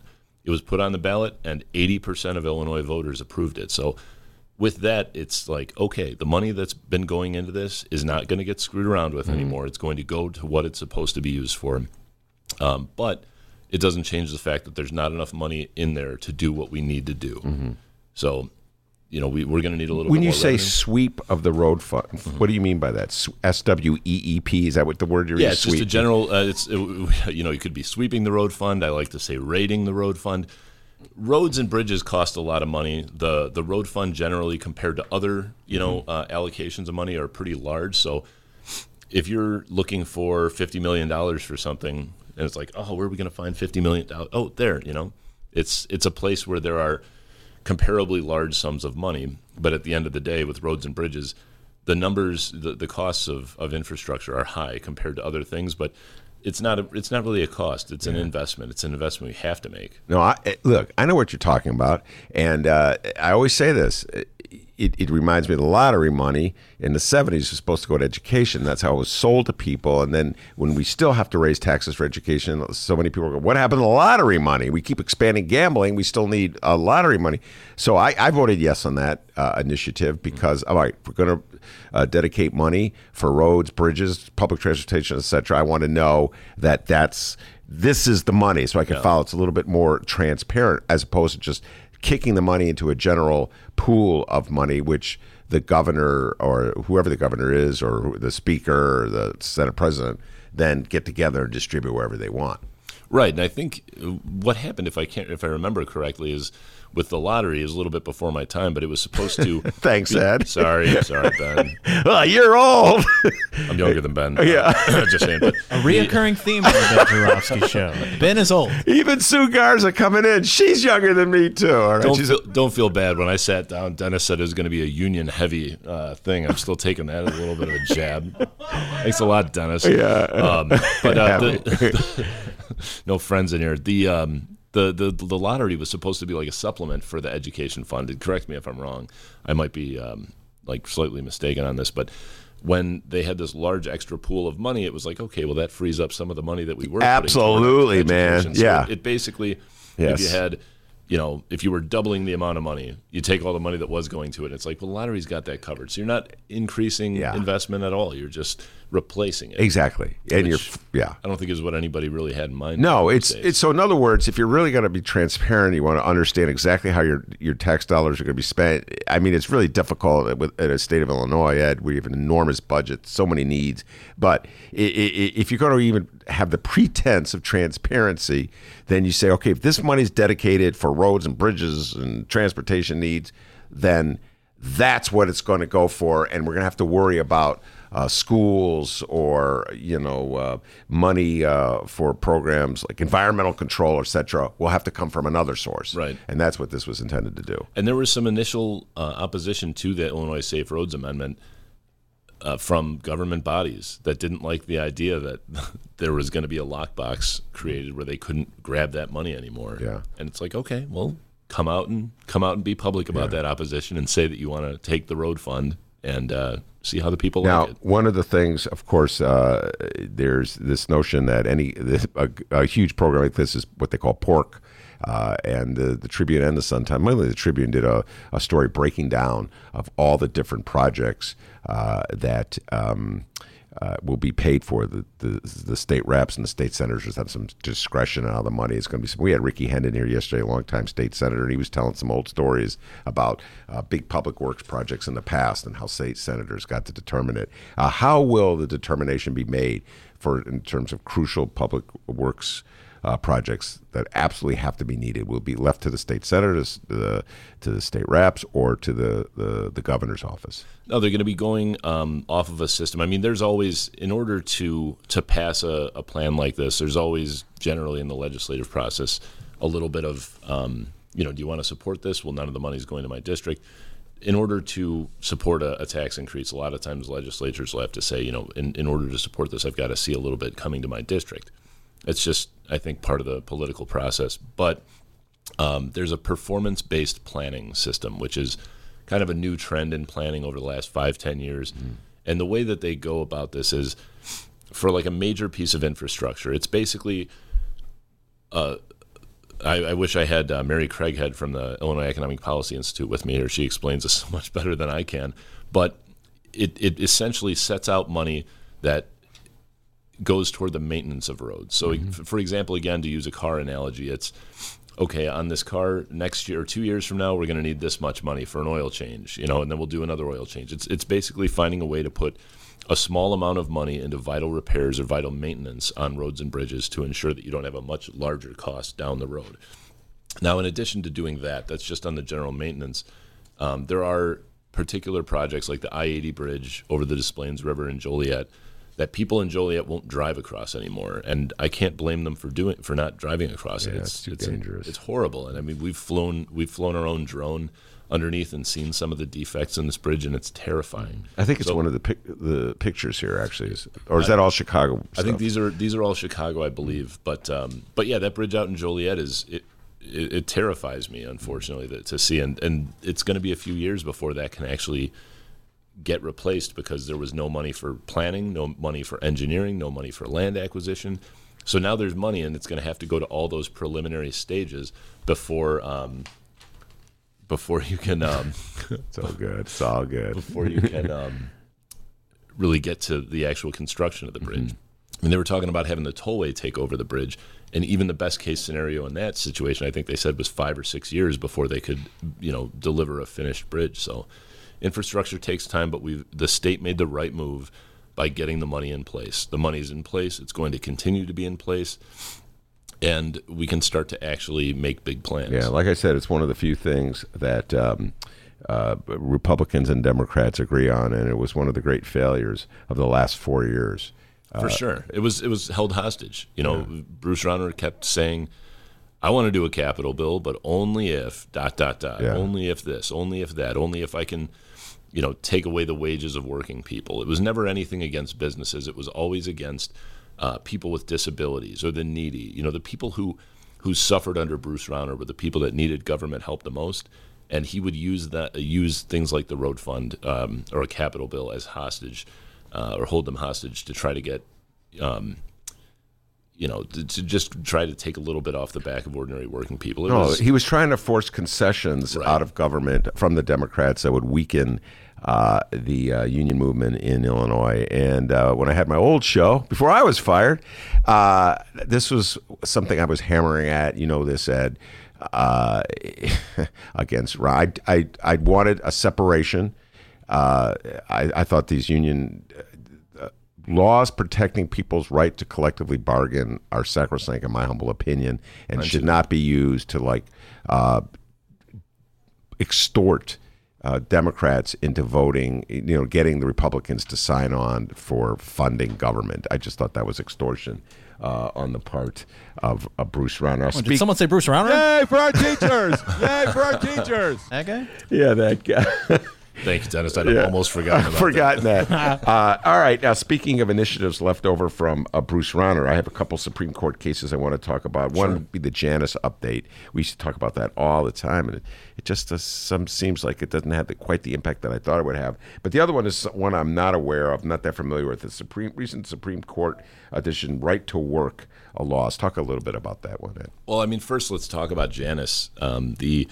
For those who aren't familiar, Janus was a lawsuit that allowed union members, public sector union members, to go what's generally referred to as right to work, where you no longer have to pay the union anything, but the union has an obligation to represent you, to provide representational services. So it's almost like saying, hey, Comcast, you shouldn't have to pay Comcast. It's right to watch. You want to watch your favorite shows, don't you? So you shouldn't have to pay them. But Right to watch. They have to keep delivering HBO and all these great channels. It's insane. Yeah. This concept doesn't work. It would be just, torches and pitchforks in the street if it was anybody else but the union movement. So anyhow, Janus passes, and workers have the opportunity to now go to their unions and say, I don't want to pay anything. I'm going to pay nothing anymore. But you're going to continue to represent me and pay wages that in the construction industry are generally about 50% higher than non-union construction workers' wages. Union representation has value. We take a lot of pride in the representation we provide to our workers, but it costs money to do it. People have to be there to do it. And if somebody is going to say, I don't want to pay anything toward that, somebody else, the workers on either side of them, are subsidizing that representation for them. And that's not fair. It's not something that we're into. So we told our members, if this is something that you want to do, we're going to publish your names in our newspaper because people have to, the dues-paying members have a right to know who they're subsidizing. It's only fair. And if there are a couple of people in a certain bargaining unit that go this route, we're just going to walk away from you. We're not going to represent you. So that's what we did in Naperville. We did it in Winnebago County. There were a small number of people who did it, but in a group like Naperville, where we had, I think, 7 members in this group, 2 of them said, we're going to opt out. We're close to retirement. We want to save a little money before we retire. Close to retirement. And it's like, okay. Good God. So we had a meeting with the other people in that unit and just said, this is the deal. We're not in the business of providing our services for free. You're getting better representation from us than you could get almost anywhere else. It's worth the money. Man, cheap is cheap. Yeah. I'm close to retirement. Can't believe that. Yeah, so we had meetings with all of our public bargaining groups and just said, hey, if you don't want to pay, then you get what you pay for, nothing. We're going to disinterest your group. You're not going to have a union contract anymore. And if you think your employer is just going to give you these wages, these benefits, and these protections at work because they like you, you know, you're going to remember what a union was for. You're going to miss us when we're gone, Ben. And so how many people opted out? I think we had a total of about maybe 2 dozen out of about 3,000, a little bit over 3,000 public employees. And it was initially, there were a few people. Like 1%. I'm not great at math, okay? I'm no damn biz, but I think that's like about 1%. It's a little bit less than 1%. Okay. Oh, boy. Show me up with that one. Oh, Ben, you know, I'm good at math. Let me get my calculator. All right. And then the other one that you're talking about just happened earlier this week. So states like Illinois can't pass a right to work, or haven't passed a right to work law, let's say, because right to work is a political ploy. It's a Republican ploy. It doesn't happen in Democratic states. It's a Republican way to try to weaken the union movement because the union movement nationally funds the Democratic Party more than the Republican Party. Ed, you sound like a column written by me. But go on. I read every single one of them, Ben. It sounds like something I would write, but go ahead. Yeah. The voice inside your head. Yeah. So in states where you have a Democratic-led legislature or a Democrat in the governor's mansion, you can't get these right-to-work laws passed, and it drives Republicans insane. So they came up with a little nefarious plan called local right-to-work, something that Bruce Rauner was huge on in his failed turnaround agenda. So basically the way that this goes is, I'm a forest preserve, or I'm a city, or I'm a county, or I'm a village. I want to pass my own right-to-work law that says that union members don't have to pay to be a part of their union. And I mean, if you think about this, if you had a right-to-work town next to a non-right-to-work town, and someone's building a road from that crosses into both of those towns, the city's got to figure out, I've got to take dues out of this person's paycheck for this amount of time, but not this amount of time. It's insane, and it's just meant to kind of create chaos. So Lincolnshire, the village of Lincolnshire, passed a local right-to-work ordinance. I think the mayor had some ties with Bruce Rauner, so she was the first kind of poster child to go out and do this. And we came to the meeting and said the National Labor Relations Act enables the passage of right-to-work laws to states and territories. It's very, very clear within the federal law. It says states, it says territories. Lincolnshire is neither of those. So they passed it. We took them to court along with a couple of other unions. It was Operating Engineers Local 150, Operating Engineers Local 399, the Regional Council of Carpenters, and the Labor's District Council. 4 unions. We won in federal court. They appealed. We won in appellate court, and they appealed because they wanted to take this to the Supreme Court. The reason they wanted to do this was because... They being Lincolnshire. Well, it was Lincolnshire, but they were given free legal representation by the Liberty Justice Center, which is the lawyers that are a wing of the Illinois Policy Free, Institute. as in FREE? Yeah. You don't have to pay for it? Yeah, it was pro bono legal service from the Liberty Justice Center because they were just pawns in this whole political game. Lincolnshire was a pawn. For sure. It was just, hey, we need somebody to pass this because a couple of years earlier in Kentucky, they had done the same thing on a county-wide. They did county-by-county right-to-work laws, and I think something like 11 counties in Kentucky passed right-to-work laws. Unions out there in the AFL-CIO sued, and it went to federal court. It got knocked down. It went to appeals court, and the appeals court upheld it, said that they could do it.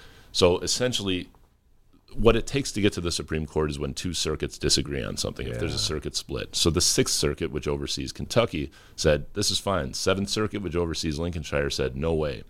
So now it goes to the Supremes. Yeah, so the Illinois Policy Institute, Liberty Justice Centers of the world are like, hey, we're going to the Supreme Court because it's stacked with people who hate unions now. This is our chance to get anything done, no matter what the National Labor Relations Act says. We're going to get it done. Here's our opportunity. It's going on with all kinds of issues right now. And basically, it was set to go. They filed for cert to go to the Supreme Court.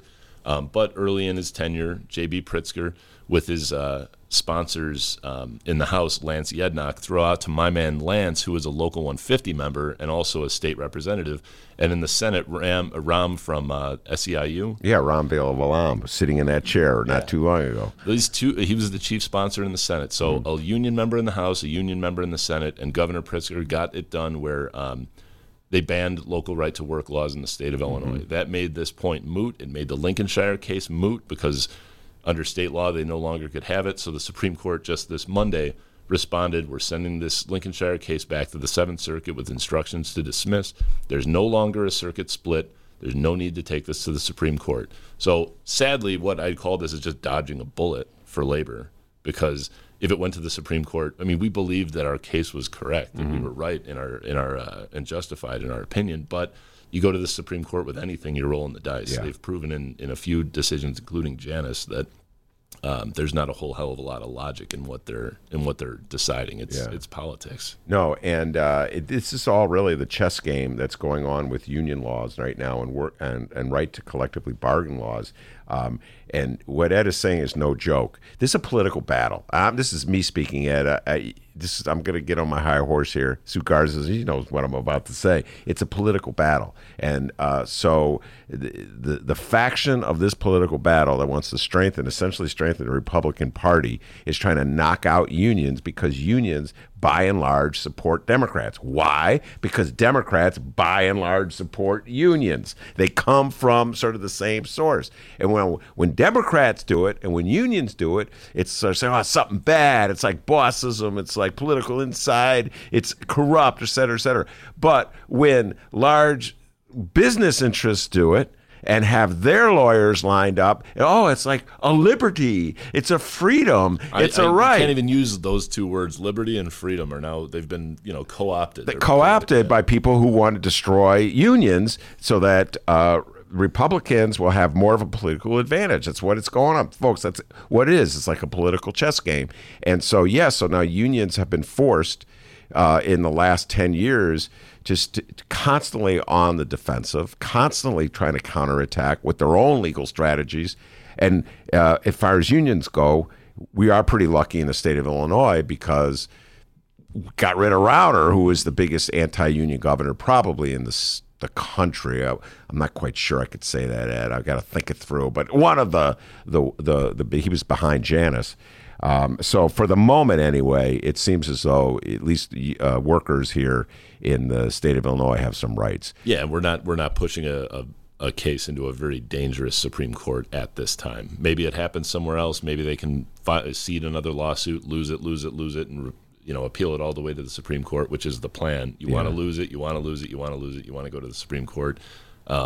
Maybe they'll find another place to do it, but it's not going to be Illinois. And I'll just say this to all my listeners out there. There are consequences when you don't vote in an election, and there's consequences when you fall prey to some silly thing that Donald John Trump tells you, because he's the man who put these two judges on the Supreme Court, Gorsuch and Kavanaugh, who will rule against the unions time after time after time. They're both pretty young and healthy, unfortunately, I think. Yes. Anyway, all right, that's Ed Maher. I'm Ben Jarofsky. We've got Sue Sadlowski Garza sitting on deck. We're going to bring her on when we return.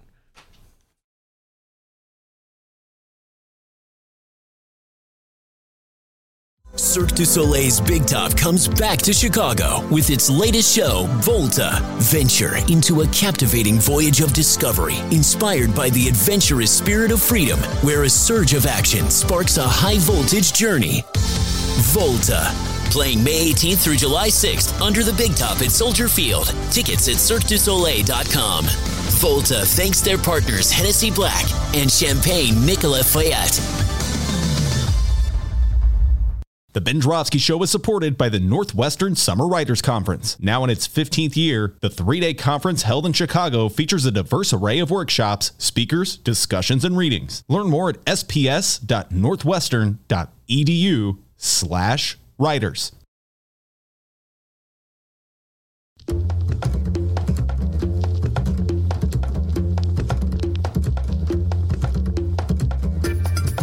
Hey there, producer Dennis here.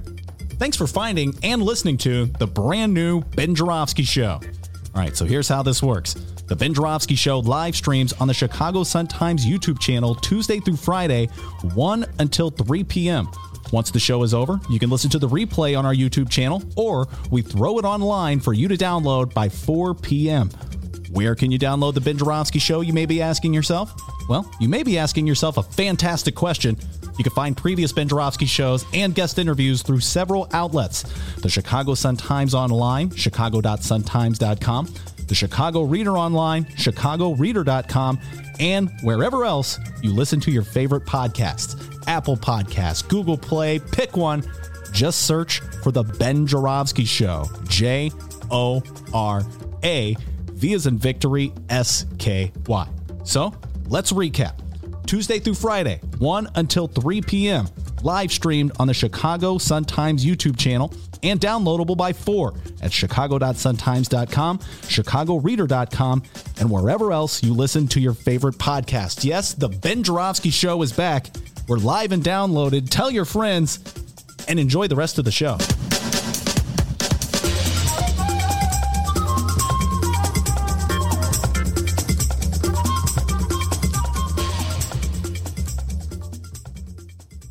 More commercials featuring me. Today's Ben Joravsky Show is brought to you in part by Green Element Resale. It's located at 6241 North Broadway in Chicago, and it's Ben Joravsky's favorite. Furniture, appliances, lamps, books, clothes, electronics.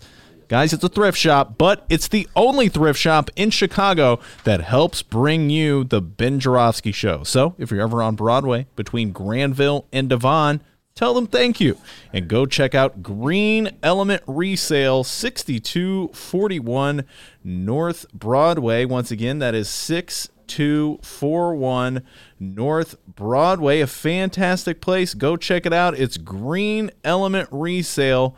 Go and save yourself a bunch of jingle jangle. A bunch of jingle jangle money. Now back to the Ben Joravsky Show, live from the Chicago Sun-Times. Yes, we are indeed live. Ed Maher has left the studio. Ed Maher has left Sue. But guess who's here? Sue Sadlowski Garza, the pride and joy of the 10th Ward, the pride and joy of Hegewisch, pride and joy of the Chicago City Council, 10th Ward Alderwoman. Don't call her an alderman. She's an alderwoman. She's sitting right here. She brought her gavel. We'll talk about that a little later. Cool. She's now a chair. She's got a gavel, man. She gets to hold the gavel before we bring on. So you got an update for me? Absolutely. 2 updates here, both in the national news. First, to follow up on, well, no one's favorite, White House aide and Donald Trump goon Kellyanne Conway. Sue loves Kellyanne Conway. Oh, really? I never knew. She didn't either. The House Oversight Committee has invited White House aide Kellyanne Conway to a hearing next week on her repeated violations of the Hatch Act. The Office of Special Counsel, a government watchdog agency, not Robert Mueller's deal, said today Conway has been a repeat offender violating the Hatch Act, which is meant to keep certain government functions nonpartisan. The agency, headed by a Trump nominee, said it has never before had to issue multiple warnings about Hatch Act violations to an administration. Yeah, we talked about this before, and I don't know why you would stop with Kellyanne Conway. The entire White House has become a political operation. And I was talking about this earlier. I have issues with, in general, the way press operations are done by government. I've been banging my head against this wall for years and years and years when press operatives act more as though they're protecting the interest of, let's say, a governor or a mayor or a president, and they're not about disseminating public information, which is really what the taxpayers are paying them for. But Trump takes it to an end. I came to the decision right here in this show, Sue Sadlowski Garza, that Donald Trump's press corps was even more biased in protecting Trump than Rahm Emanuel's press corps here in the city of Chicago was for him. How about that? By far. Yeah. I have to agree with that. Absolutely. Take a chill pill, man. Oh, sorry. Rob, take a chill pill, man. So anyway, that's what's going on with that Hatch Act thing. All right, now it's next update. I'm going to go around the table and ask everybody their thoughts here. And baby boomers, our next update may be a sign that times are a-changing. Former Vice President Joe Biden has been criticized about this before. We went through touchy-feely gate. Oh, yeah. Mm-hmm. All right, remember that? That was about a month ago. We were discussing Joe Biden's excessive and odd shoulder touching and hair sniffing of female politicians. Well, now, all right, we're on to the next here. Now Biden is being criticized for something new. We're going to call this questionable comment gate. Okay? Oh, okay. Like I said, we'll go around the table here and ask everybody. Biden is now being criticized for frequently using a statement here. A lady named Liz Goodwin posted on Twitter exactly what it is. Liz tweets, Joe Biden meets a voter's granddaughter in an Iowa coffee shop and asks her age. She says 13. He addresses her brothers and says, "You've got one job here. Keep the guys away from your sister." Sue Sadlowski Garza, your thought? Big deal? What's your thought? Now, this is a generational thing. I could tell you right now, this is a generational thing. Sue Sadlowski Garza, you and I are the same generation. We know boys were supposed to watch out for their sisters. It's getting to a bit ridiculous. Comment gate. I'd probably locked up because comments. I don't find anything wrong with that comment. It is a generational thing. I think, not in today's generation, women are more powerful. They were looked at as kind of like weak, and they needed their brothers to protect them. I protected my brother. Yeah. Okay? So, I mean, it's crazy. Listen, it's a generational thing. You and I, like I said, we're the same generation. We're going to get into that. We're baby boomers and proud of it.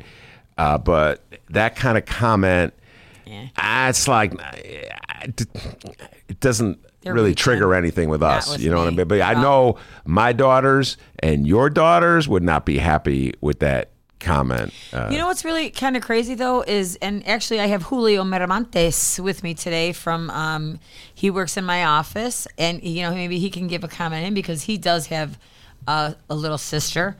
I'm not offended by that, and I think Katie's the only daughter. I have 3 boys, 1 girl, and her brothers do kind of look after her in a loving way, but I don't think they've ever looked at her like she's weak or can't take care of herself. But they'd certainly come to her aid if they needed to, right? So I personally don't have a problem with that, but I know that a lot of people in my age group probably would, in that view of a very patriarchal kind of concept of family, and that, like kind of what you mentioned, and that, women can take care of themselves. They don't need a brother to overlook that process, and that women can stand up for themselves, especially in this day and age. So I personally don't have a problem with it, but I can see a lot of people my age. How old are you? 28 years old. Oh my God, it's so young. All right, but you know what? But it would be really cool if the 13-year-old said, "I don't need my brother to take care of me, because I know boxing or something like that. I'll pop him upside the head." Well, I think, in today's world with all the problems that we have and all the issues that are coming out of the White House, that's reaching now. So you are preaching to the choir now. But it's a funny thing because there's the movie The Great Santini. I don't know if you ever saw that movie back in the day, but the father told the boy, "You got to look out for your sister." And when the boy had to get into a fight to protect her, but she also protected him. I don't know. I'm not tripping on that one, D. I'll be honest. All right, so the Ben Jarofsky show has decided. Sue, where's that gavel? No big deal. All right. I like that one. That's excellent, D. Yeah. No, he's an old guy. Hey, Biden's even older than I am. I didn't know that was possible. All right. Holy Lord, that's old. I did not know that was possible.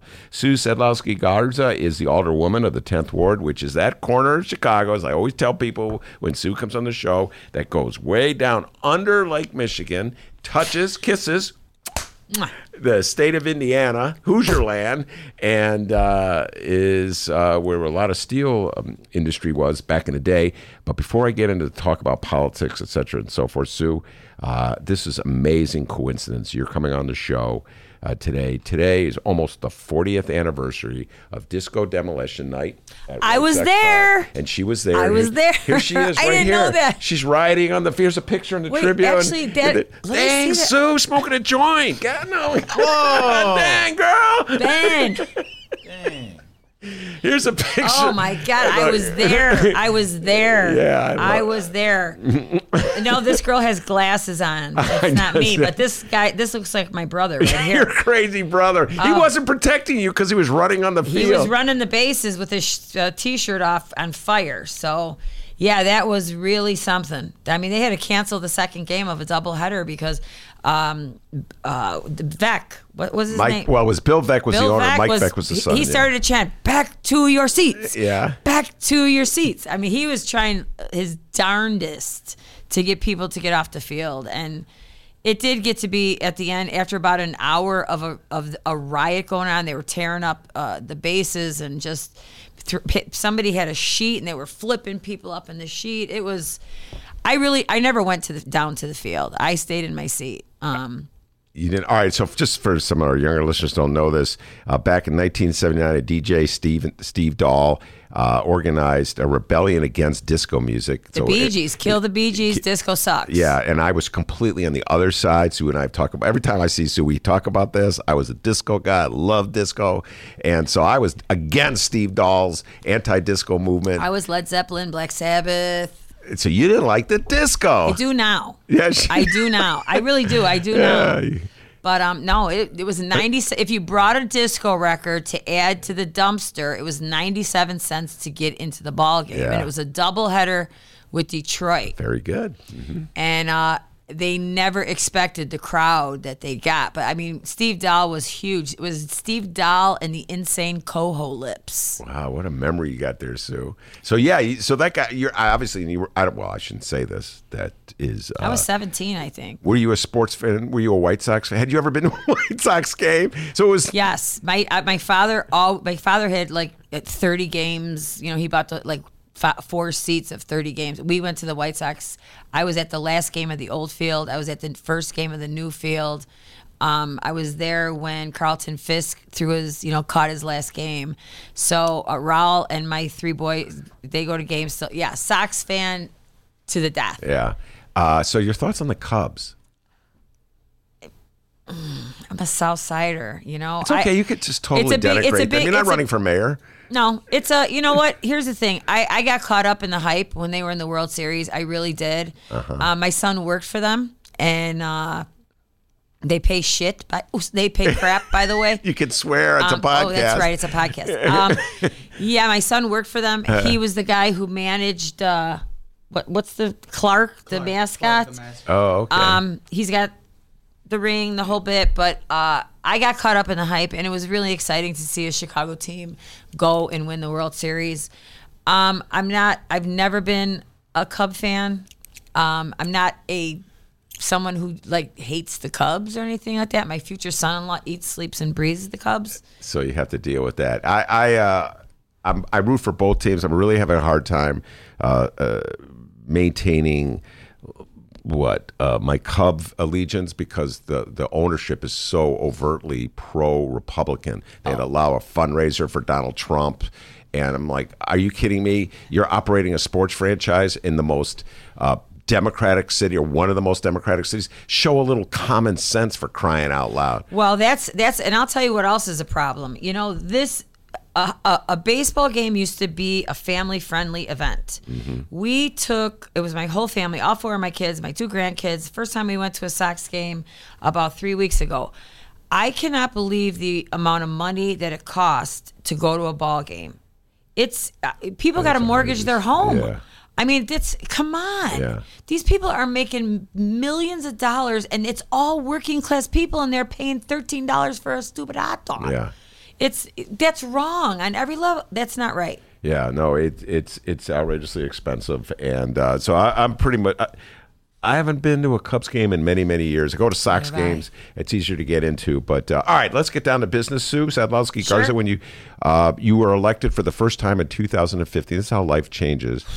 You barely edged out Mayor Rahm's ally in the 10th Ward, John Pope. And you came into office, and it was sort of a hostile mayor who did not treat you with a tremendous amount of respect. Here we are, fast forward 4 years later. You somehow survived that 4 years with Mayor Rahm. Yeah. And there's a new mayor. Things are a little different. Things are not just a little different. Things are different to the point of it's a whole different world. Literally, I went out from the basement to the penthouse. I mean, this is an analogy. It was no it wasn't a secret that, I was Chicago Teachers Union. He was Rahm Emanuel, 50 school closings, mental health facilities, fighting for social justice. Got a great picture of me blocking the elevators, getting arrested, before I was alderman. But it was a really rough 4 years for me. I'm not going to lie. It really was. And it was a really different world from where I came from because, solidarity forever, shoulder to shoulder. It was very lonely. And now I feel for the first time ever, since Harold Washington maybe, that we're all in the same boat rowing up the same stream. It's such a different feel. All right, well, let's talk about it, Sue, in a couple ways. Let's start with the symbolic way. First meeting, Ed Burke, 14th Ward, stands up and tries to chastise Lori Lightfoot on the use of gender in some kind of city ordinance. And she smacks him down. And then everybody in the press corps is like, dang, it was like Game of Thrones, man. Yeah. Like off with the head. So what were you thinking when you watched it? You know what? I think it was a great move on her part because she set the tone, right? Yeah. And it was, don't screw with me. And it was, for me, it was him trying to be relevant on an issue that didn't really matter at all, right? It should have said they instead of he. And she exerted her knowledge, and she basically cut him off at the knees and told him to sit down, and he did. And the place went ape. Yeah.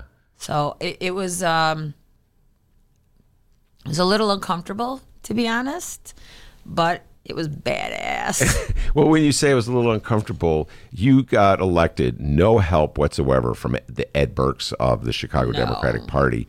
But soon after you were elected, Ed Burke made a point of showing up to your fundraiser. I remember writing about this. He made a point. I'm not quite sure what he was trying to do when he did that, but he made a point of coming to your fundraiser. Talk about that. Well, you know what? To his credit, he went to every new alderman's fundraiser, and I mean, that's the right thing to do. I think that out of respect, you're new. He's the chairman. He basically ran the place. Let's face it.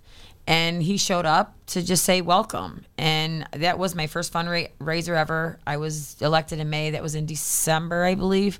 So he did. 2015. Yeah. He went to everyone's. So I think it was just kind of out of respect to welcome. Now, how did he treat you? Rahm was always hostile to you. He did treat you fabulous. Yes.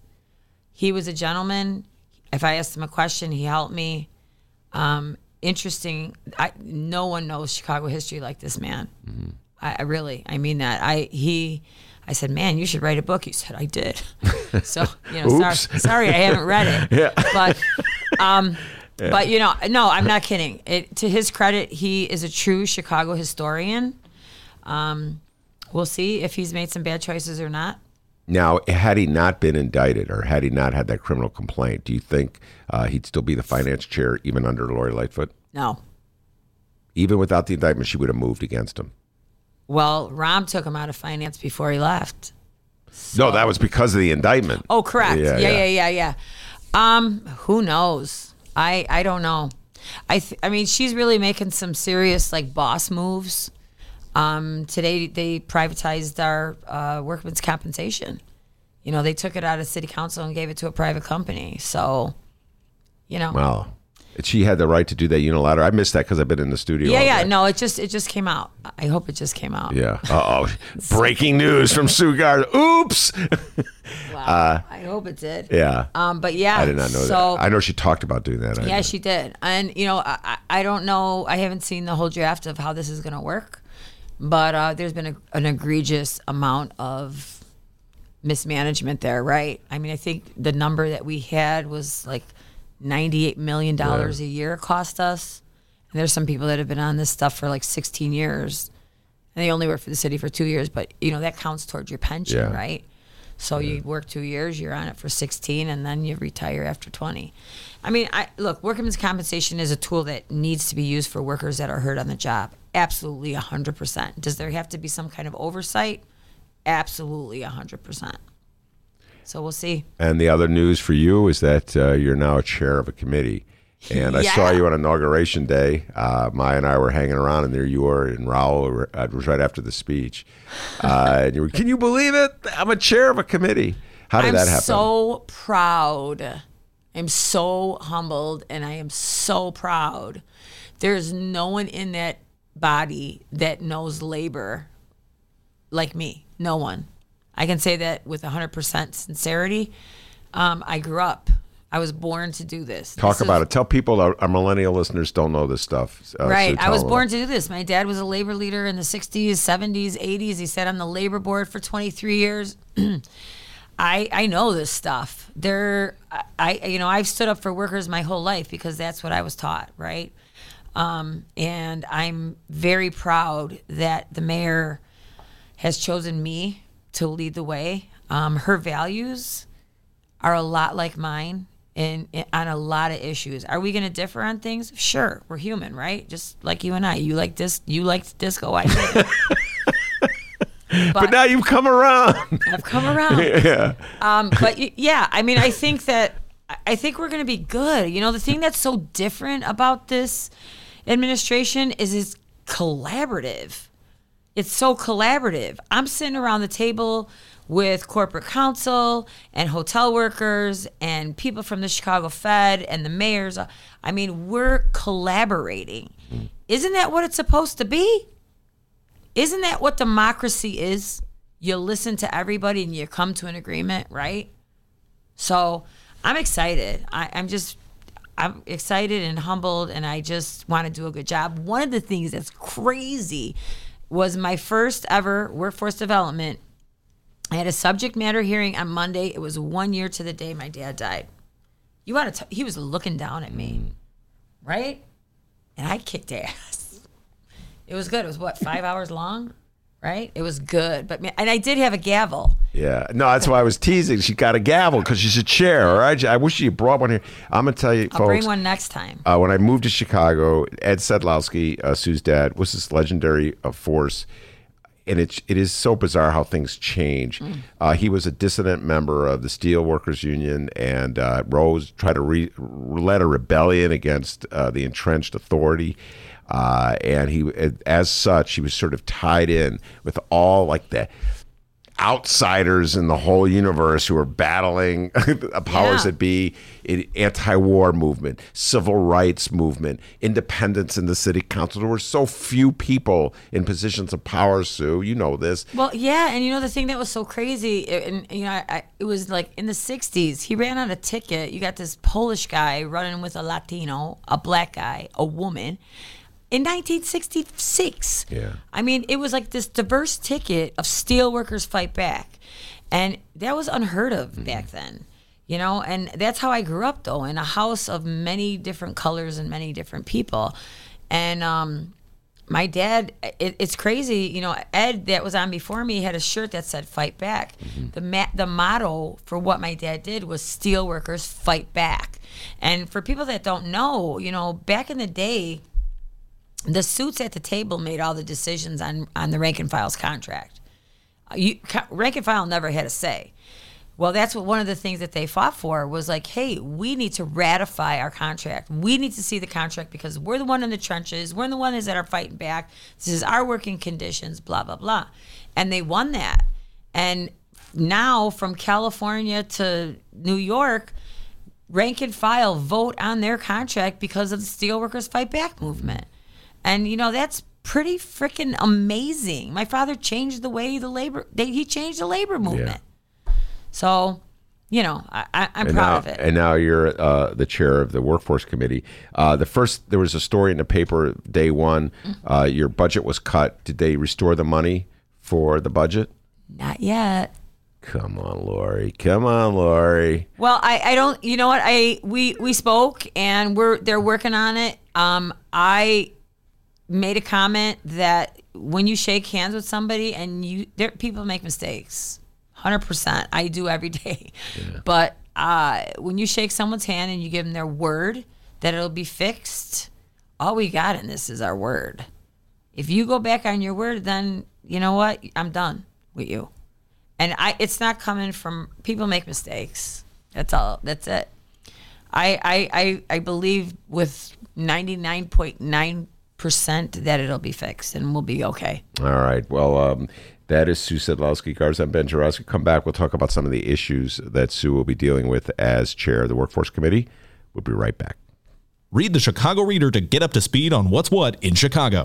Culture, food, arts and entertainment, weekly concert listings, weekly event listings, the environment, travel. I can continue, but you get the point. And for all of you Chicago political junkies, raw weekly columns on real city politics from Maya Dukmasova and our very own Ben Jarofsky. The Chicago Reader, free to the public in newsstands throughout the city and online at chicagoreader.com. Read it now and be a more informed Chicagoan. Today's Ben Jarofsky Show was brought to you in part by Chicago Architecture Center. Get to know your city on one of Chicago Architecture Center's 65 walking tours. Hear the unforgettable secrets and stories behind Chicago architecture from our expert docents. Book your tour at architecture.org/tours. Now, if you'll excuse me, I'm actually on a tour right now. Oh, wow, look at that building. All right, everybody. Hey, did you guys know this? Did you know Ben Jarofsky loves candles? Did you know that, Sue? No. You didn't? Well, I didn't know it either, Sue. Oh, yeah, right. You're about to find out here. Burn, baby, burn. After 5 years in Andersonville, Murray and White have made the difficult decision to close their doors, but everything in the store is on sale.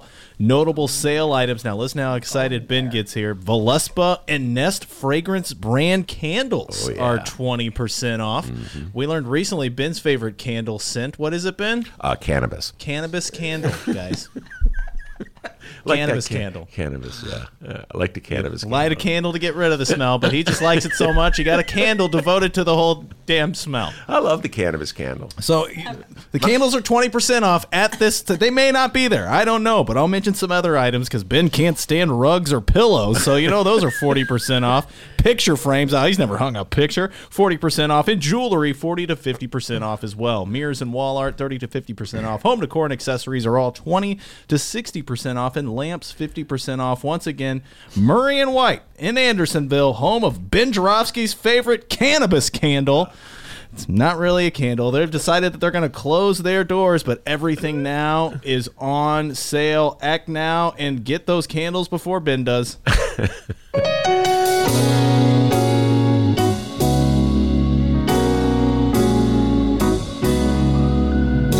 Welcome back to the Ben Jarofsky Show.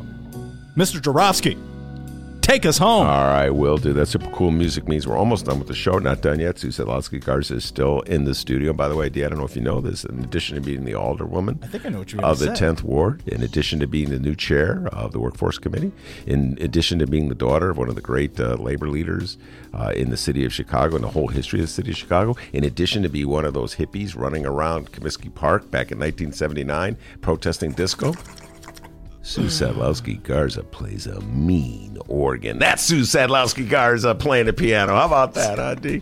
Well, is she playing the piano or the organ? Both. Oh, she's like Ray Charles. The organ. One hand up here, one hand down there. Anyway, we got a couple questions I got for Sue Sadlowski. Blowing the flute. But before we do that, you got an update, young man? Not an update, but just a question. It's the question we've been asking everybody this week. Oh, yes. I think I may know your answer, but just want to know just in case. With the Obama Center, looks like it's officially coming to Jackson Park, so we've been asking all of our guests anywhere in the city of Chicago, anywhere in the whole giant city, if you could put the Obama Center anywhere, where would you put it in the city? U.S. Steel. I knew she was going to say that. I did too. You could take the girl out of the 10th Ward, but you can't take the 10th Ward out of the girl. Lakefront, baby. Let's talk about that. That's also one of the proposed sites of the Chicago casino. Where do you think the casino should go? I think this casino should go in the port right next to Harborside Golf Course in the 10th Ward. I don't know if anybody's ever been out there, but it's on 100, it's on off of Doty Road. And it's a PGA tournament golf course, absolutely gorgeous, sits on Lake Calumet. We have a huge Big Marsh bike park right next door. We just broke ground on the Ford Environmental Center. Directly to the west is the Pullman Historical Site. So if we put up that casino right next to this golf course. We've been approached to have PGA tournaments there, but the problem is we don't have anywhere to house people. Same thing with the BMX tournaments. They want to do it at Big Marsh because it's built for like BMX style racing, biking, all that stuff. Nowhere to house people. We build a hotel, and we build a casino. We build a hotel. We put fishing, canoeing, hiking, biking. We build an overpass from the Pullman historical area, and we have at the Ford Environmental Center where you're going to be able to rent bikes, snowshoes, have some Hegwish Marshes there too. We'll have a whole like destination recreation, right? The casino could be an anchor. Do you think that's like a contradiction, having a casino next to all this natural stuff, all this biking stuff? I do, but you know what? Here's why it's so indicative to the 10th Ward. I can walk to the Horseshoe Casino in Hammond. It's it's literally 6 blocks from my house. Emmanuel did a study. $47 million come out of that casino every month. 78% of the license plates in that parking lot are from Illinois. There's something like 18 buses a day coming out of Chinatown going to the Horseshoe Casino. The spot that I'm proposing is right off 111th Street on the Borman, on the Dan Ryan, get Dan Ryan to the next express. Boom, you're there. 25 minutes. I don't think it should go downtown. I don't think we want to get that the conventioneers, and we have so many things to offer in the city already. Now we have a destination for not just Chicago, but the surrounding suburbs as well. Now, what about the Hoosiers? Aren't they going to be upset if you put I know you really care about Hoosiers tremendously, but aren't they going to be upset if you put a competing casino so close to the one in Hammond? I'm not going to worry about a Hoosier. Remember, Indiana is a right-to-work state, so not really that empathetic. Yeah. Wonderful people that live there, but not worried. I got to look out for the 10th Ward. Yeah. And what's the attitude in the 10th Ward about proposed casino coming? You've been talking about having a casino come down there for a while. What's the attitude of the people who live in the 10th Ward toward that? There's a mixed bag of tricks, right? I mean, casinos, I'm looking at it as an anchor. I don't really, casinos are, if you walk into a casino, to me, people kind of look desperate in there. But the thing I like about the Horseshoe the most is people are gambling, but there's a venue in there. You can go to concerts. There's great restaurants in there. So it's kind of like a whole entertainment complex. I go there to see I went there to see John Legend. It's a small venue, like 3,000 people. It takes me 5 minutes to get there. Parking's free. You eat at the restaurant. You walk across the hallway. You're in the venue. Yeah. I'm not dealing with all the crap that I got to deal with somewhere else, downtown or drive to work. Now, listen, this is one of my pet peeves, and I'd love to hear your thoughts on this. I've mixed feelings. This is one of gambling exists. People gamble. Lord knows I've had my issues with gambling. So I'm not saying make gambling illegal. I am saying that it is probably one of the most regressive forms of taxation to fund government through gambling, because the whole thing is set up. You know this, Sue. The whole thing is set up so the casino has the advantage. The casino wins. It's a sucker tax. You're taxing suckers. I have a lot of 100%. Issues with expanding gambling to the degree that we have in order to fund government, because we're too chicken to institute progressive forms of taxation. Do you struggle with this as well? Look, I struggle. I'm not a fan of casinos at all. I'm really not. But for me, we have like a 22% unemployment rate in our ward. And a casino with a hotel, with the recreation that I'm proposing, Big Marsh is already there. Ford Environmental Center is already there. I got a world-class golf course already there. No one has those amenities. It's on a lake. It's on Lake Calumet. It's a beautiful, you don't even know you're in the city of Chicago there. Those are the amenities that I think would bring people there because of the tournaments that we can have. The women's PGA tournament. I know they were, the port was approached by them as well. Yes, it preys on people that think that they're going to hit it big. And you walk into a casino and it's disheartening to me, because you can tell that people that are in there are struggling, right? Not a fan, not a gambler. We work really hard for our money. I can't do it. But I got to get some kind of development in the 10th ward, you know. So now I sound desperate. Yeah, no, you're not that desperate, but I understand where you're coming from. And it's also like the reality. It's the way of the world.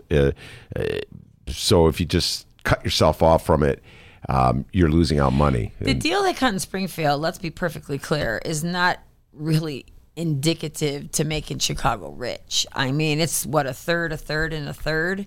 And by the time we give everything out, if and when. What do you mean a third? A third to the state? A third to the state, a third to the city, and then a third, I think, to surrounding suburbs and stuff like that. So, you know, it's not that great for the city of Chicago. And, you know, I worry about, too, like, how are we going to fund that deal? Where are you going to get the money to fund it when you're only getting a third? Yeah. Right? I mean, it's going to be kind of hard.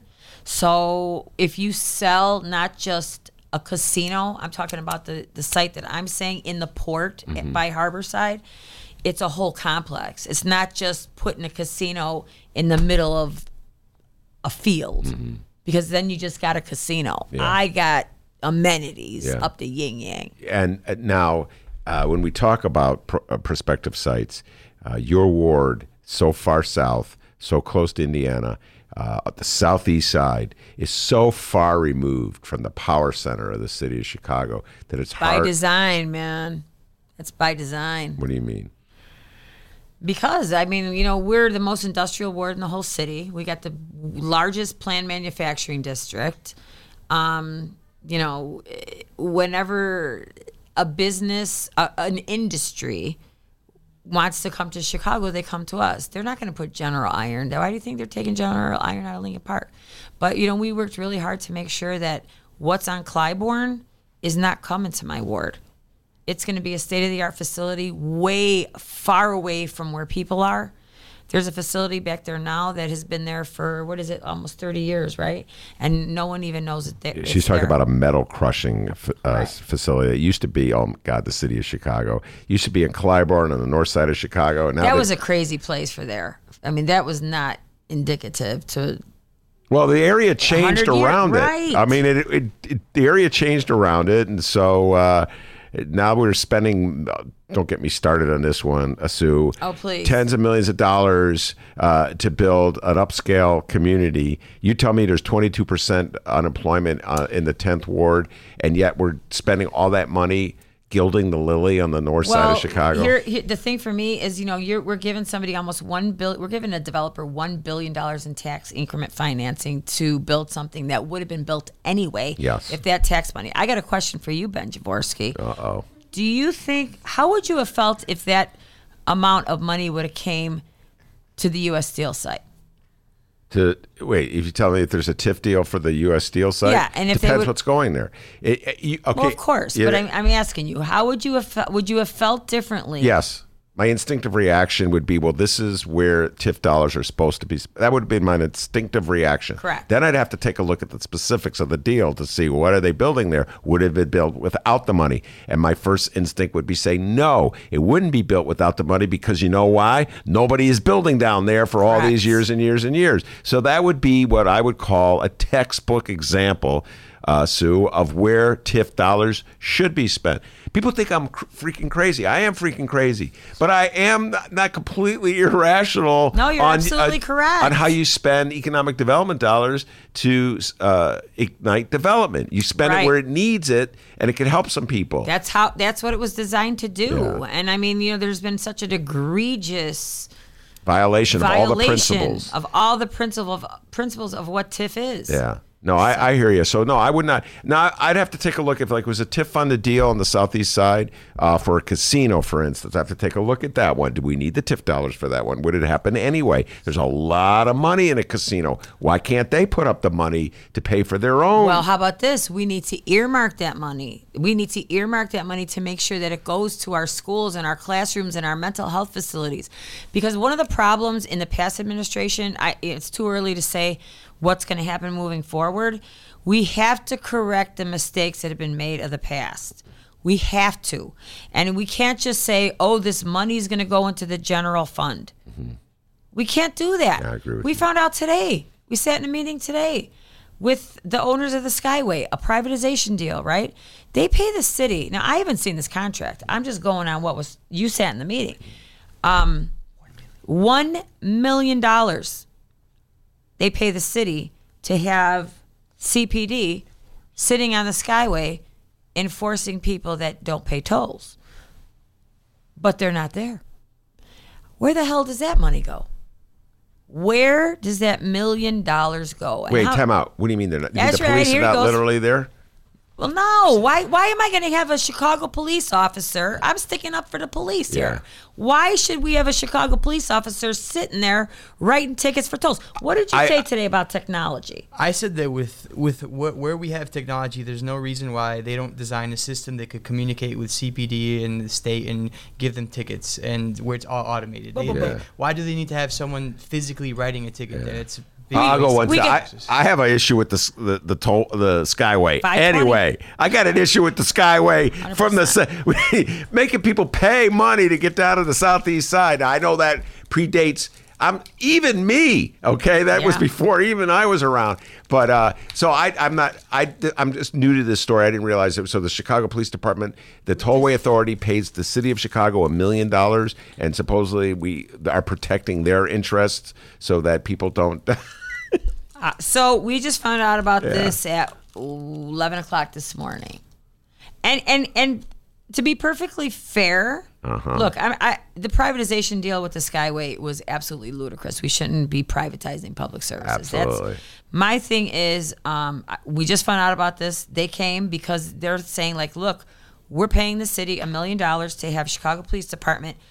What did 30,000 people blow the toll a month or something like that, right? A month? 30,000 a year. Yeah. 30,000 blow the toll. So I mean, and there's right, but there's no consequence. I mean, I'm sorry, I'm having a hard time feeling sorry. No, I don't feel sorry for them. Yeah. But here's where my dilemma is with this. Yeah. Why they're paying $1 million to the city? Yeah. Where's that $1 million going for the past 15 years? Because that's 15 million bucks. Yeah. I don't want a police officer sitting there writing tickets. I agree. For a freaking toll that you're blowing. Yeah. That's absolutely ludicrous. Yeah. I mean, so it just goes to show you there's a lot of hidden things in these articles of content. Yeah. You know what I mean? There's so much embedded in what you told me, and I'm hearing about it for the first time. Just my reporter instincts are just like fired up. Like that's part of a larger deal that was cut. And I'm sure that was to the advantage of the people who own the tollway. Haven't figured it out yet. But just when you tell me that, I'm like, there's something very suspicious about this deal. But yeah, I agree with you on the principle. I don't know why the Chicago Police Department would be wasting cops to, but obviously that was the deal cut, that the people who bought the toll authority wanted to guarantee that they got squeezed every nickel they could out of somebody. We have red light cameras. Mm-hmm. We have where you have speeding cameras that flashes your license plates. Why? Exactly what Julio said. Why can't they come up with some kind? There's technology out there that if you blow the toll, something electronically will send you a ticket. Yeah. How many times you get a ticket for blow at a red light or speeding? Well, I've got 2 during the ROM years, and I contested 1 and lost. So there you go. I didn't. Well, but it comes to your mailbox. Yes, it does. Somebody doesn't flag you down, or oh my God, Sue! I tell you this one time. We're on a tangent with a tangent. One time, I think it was the year 2000. Where's my daughter? Now I gotta go back in my mind. About 2006. I went through a toll. I swear to God, I didn't know I was going through the toll. And it was like 2 years later, I got a ticket for that. I thought I dodged a bullet because I didn't have that little thing, transponder thing? Yeah, you put on your windshield. And but 2 years later, they tracked me down. So the technology does exist. It is ridiculous that Chicago police officers be there. All right, before we go, I got to ask you, what's the top of your agenda to-do list as the chair of the Workforce Committee? Pass Fair Work Week, pass 15. I want to make $15 an hour the starting point, not the standard, right? That should be the floor. It should be the starting point.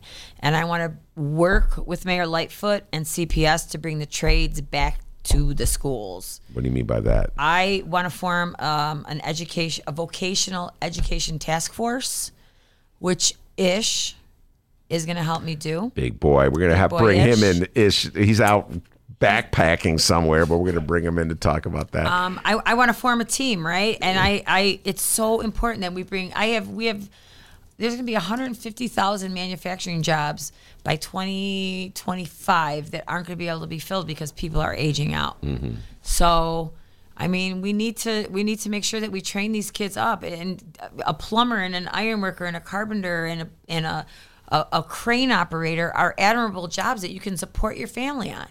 And we're not giving people the pathways. And I'm not just talking about high school kids coming out of high school. CPS has got to stop saying college, college, college, college. Because all these kids are coming out of college, and the ones that don't get in or the ones that can't afford it are feeling like they're a failure. Now what the hell do I do? Well, you know what? There's plenty of opportunities. I want to model something after what the women in the trades do, because they run a fabulous program. We got to do something, and I think there's enough smart people at the table that can actually come together and implement, and we got to get CPS to implement something like that. So I'm with you 100% on that one. And anything you could do to help build better relations between the Chicago Teachers Union and Mayor Lori Lightfoot, I would appreciate that as well. They got off to a bit of a bad start. The CTU went with another candidate in the race. Forgot her name. What was her name? Oh, yeah, Tony Preckwinkle.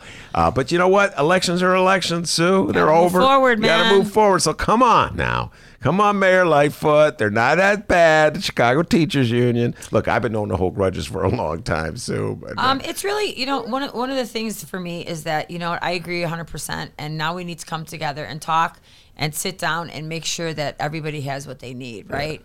Yeah. Election's over. Move on. And I think we all have the same values and morals. I mean, she fired the school board. I know we want an elected school board, but this is a great start. Yeah, I just wrote about this. This is fresh on my mind. I got mostly positive feelings about it. I think it is the best school board, at least on paper. Oh. On paper, we'll see how they respond in real deal. But on paper, best school board that definitely since the mayor got the free pick on back to 95. Absolutely. By far the best school board. But it does undercut the movement and to a certain degree for an elected school board. I think that's really. I mean, Lori Lightfoot's not going to be mayor forever, Sue. You understand what I'm saying? I totally listen. I'm for an elected school board, but we have to put stipulations in it where we don't have the Ken Griffin Juniors of the world coming and putting $50 million into the election, and now we have a whole school board that's takes away from public education either. Yeah, that's what scares the hell out of me. Yeah, that's a realistic fear. And finally, Fair Work Week. Talk about that. Fair work. Man, this is my baby right now. This is something that people have been working on for over 2 years to try to get this passed, and it's going to affect over 400,000 low-wage workers in the city of Chicago. Mm-hmm. And it's not going to cost corporations or businesses a dime if they schedule people fairly and do what's right. Give you a perfect example, real quick. I'm not going to name the hospital, but there's CEOs that make $1.7 million a year. And there's actually certified nursing assistants that have to call every morning. Am I coming to work? No, not today. Okay, well, here's the thing. A hospital, everyone has a budget, right? You got to have a budget for the year. They budget for Ben Jaworski to work 9 to 5 Monday through Friday. Mm-hmm. So when they keep sending Ben home at noon or tell him not to come in, that's gravy money in their pocket. Yes, it is. So you know what? People have to depend on an honest, livable wage to feed their kids. This is such bullshit of what they're doing. And I'm they're begging not to be in it. Oh, if there's a pandemic, if there's a flu, if there's a tidal wave, a tsunami, we got to have people to be staffed up. There is a provision in this ordinance that gives them an opt-out if any of those things happen. And it says pandemic, measles, tsunami, tidal wave, because it got to be so ridiculous. I asked the guy at the table, how much does your CEO make? He didn't answer. I asked him again, how much does your CEO make? Chairman, depends on the market. That was the answer. These workers deserve better. some of these women, and it affects black and brown people across the board. No, I'm with you 100% Exploitation. on this one. And that pandemic thing doesn't even make sense anyway, because the people are getting punished because they think they're going to go to work, and then they show up and they're told they're not going to work. If there's a pandemic, God forbid, everybody's going to go to work because they're going to need everything. It doesn't even make sense. And the employer is not even going to be held harmless if the employee agrees to come. Yeah, man. There's no fine. No, they come up with any old reason. And you know what? It's just like what Eddie Maher was talking about before. He was talking about the union workers who they're nearing retirement. They don't want to pay union dues anymore. Well, I'm nearing retirement. No, you know what you are, guy? You're cheap. CHEAP, cheap. Well, you know what? Here's the thing. And the heads of those hospitals, they're tight, man. They probably don't even tip a waitress. They probably don't. Well, those people that don't want to pay their dues are, and they say they're close to retirement. They're close to retirement with a pension because of what their union fought for. So you know what? I loved what he was saying, and he's absolutely right. Put people on blast and take away their health benefits. Take it away, because you know what? If you don't, an injury to one is an injury to all. Yeah. You can't sit there and just think about yourself in this game. 400,000 workers in the city of Chicago. No, that's a very important ordinance. Hope it passes. Sue Sadlowski Garza, we're out of time here. We're going to bring you back because you should be on the show every month talking about what's going on. Now that you're a big shot chair, and the next time you come, I want Chairman of the Progressive Caucus. Oh, yeah, I forgot about that. Look at Sue Sadlowski Garza. PRC. So, PRC. Hey man, I'm going to tell you something. I just heard from Alderman Coleman, Stephanie Coleman. We're up to 18 people. Oh, she joined it too? Well, she wants to. She's very interested. Well, Progressive Caucus is open to everybody. Ed Burke, you want to be in the Progressive Caucus? Ed Burke's like, well, there are some stipulations, but you got to be voted in. All right? Oh, come on, Eddie. Oh, you have to be voted in? Oh my God, it's like high school. It really is like high school. You got to be voted in by your peers, man. Well, you got to make sure you're a little left leaning. Okay, come on, Ed Burke. It's not too late to find that inner liberal. All right. Now you spent your whole life being, like basically a Republican. Anyway, enough picking on Ed Burke. Sue Sadlowski Garza, congratulations on being the chair of the Progressive Caucus and of your own committee and having a gavel.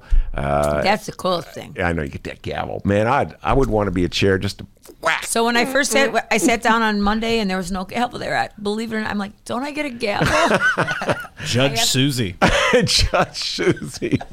Just gotta whack that gavel. Yeah, I'll bring it next time I come. All right, very good. We'll get you on next month. And we're going to get Ish on, the aforementioned Ish.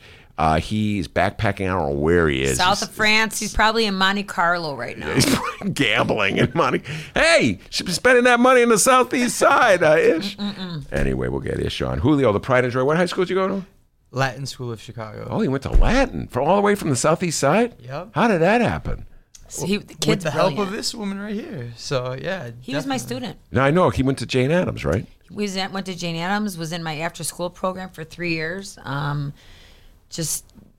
known this guy since preschool, literally. He was actually in kindergarten. He was the Billy Goat in the Billy Goat Gruff play. Oh, I think I saw you. You're brilliant. Oh my God. Oh, wow. It's him? It's him. Whoa, the Billy Goat. The Billy Come Goat. on, give us one line from the play. Oh. No. No, I think your line was bah. No, what was your You line? got it. I forgot. Man, what kind of Billy Goat are you? Cross the bridge. I'm the Billy Goat. I was the troll under the bridge. Oh, the troll under the Troll under the bridge. That's what it was, not the Billy Goat. I was the troll. Wow, you can't. How did you know that line, Sue? I wrote because it? that's a famous story. You never come. You don't know Billy Goat Gruff? Yeah, I do know Billy Goat. I didn't, but I didn't know what line he had. You know every movie, and you don't know Billy Goat Gruff. Do know every movie. It's sad. Oh my God. Have you seen the Elton John movie yet? I'm dying to see that. Did you see it? Got your name written all over, Did Sue you like Garza. it? Oh yeah, man. I love Elton John. And Did you like Bohemian Rhapsody? 2 thumbs way up for Bohemian Rhapsody. I love both of those movies. Bohemian Rhapsody, in my humble opinion, Sue, is a better movie. But Elton John, I like the music of Elton John more than I like the music of Queen. So there's so many Elton John songs, and you will love it. You got to go see it. All right, that is Sue Sadlowski Garza. I'm Ben Jarofsky. We got to get out of here. I want to thank. Hey, one more plug. August 31st, the Labor Day Parade and the Labor Day Festival. Chicago Federation of Labor is throwing down this year, 10th Ward. Come see us if you're interested, 773-768-8138. All right, time out. We're going to have you on before then, so we'll be plugging that one. But one more time with that number, real slow. 773-768-8138. All right, very good. That's Sue Sadlowski Garza. I want to thank Ed Maher. Casey Toner was here a long, long time ago. Leah did a great job, as you always do. And, of course, the man. Oh, actually, you guys were talking about Troll Under the Bridge. Excellent segue here. We got an update before we go here. Breaking news. Breaking news. Ben, what's that noise? There we go. Breaking news here, all right? And the source of this breaking news is our President Donald Trump. Oh, what a DJ do. Yeah, I have troll under the bridge. I have his Twitter page open here. Just let me get on my browser. Just let me go to the Twitter page. Okay, we're on Donald Trump's Twitter page. Here we go. Breaking news here.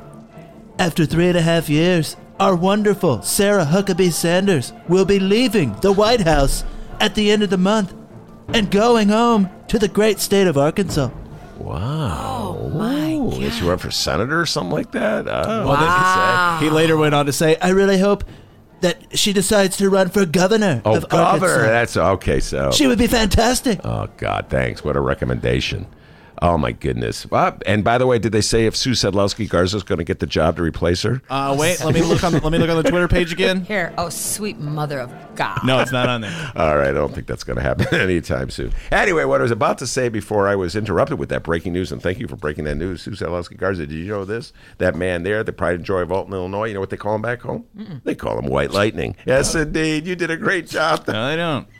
Give yourself a raise. Take it out of petty cash. See you tomorrow, everybody. Thanks, Ben. Thank you. Hey, and remember, you can download previous Ben Jarofsky shows at both Chicago Sun-Times and Chicago Reader websites, chicago.suntimes.com/Jarofsky, chicagoreader.com, and wherever else you download your favorite podcasts. And hey, if you if you download, you know we live stream the program, right? Yes, we do, on YouTube, Tuesday through Fridays, 1 until 3 p.m. Central Time. Just look up Chicago Sun-Times on YouTube, and you'll see our ugly faces right there.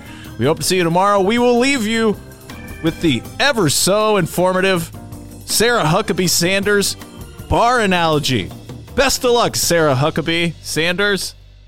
And so the fifth reporter, like the first four, now paid nothing. He got a 100% saving. The sixth now paid $2 instead of $3, a 33% saving. The seventh now paid $5 instead of $7, a 28% saving. The eighth now paid $9 instead of $12, a 25% saving.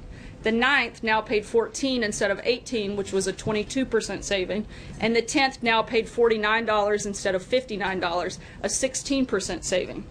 1, 2, 3, 4. Those are numbers. But you already knew that. If you want to know what number you're going to pay each month for your car, use Kelly Blue Book My Wallet on AutoTrader. They're really good at numbers. AutoTrader.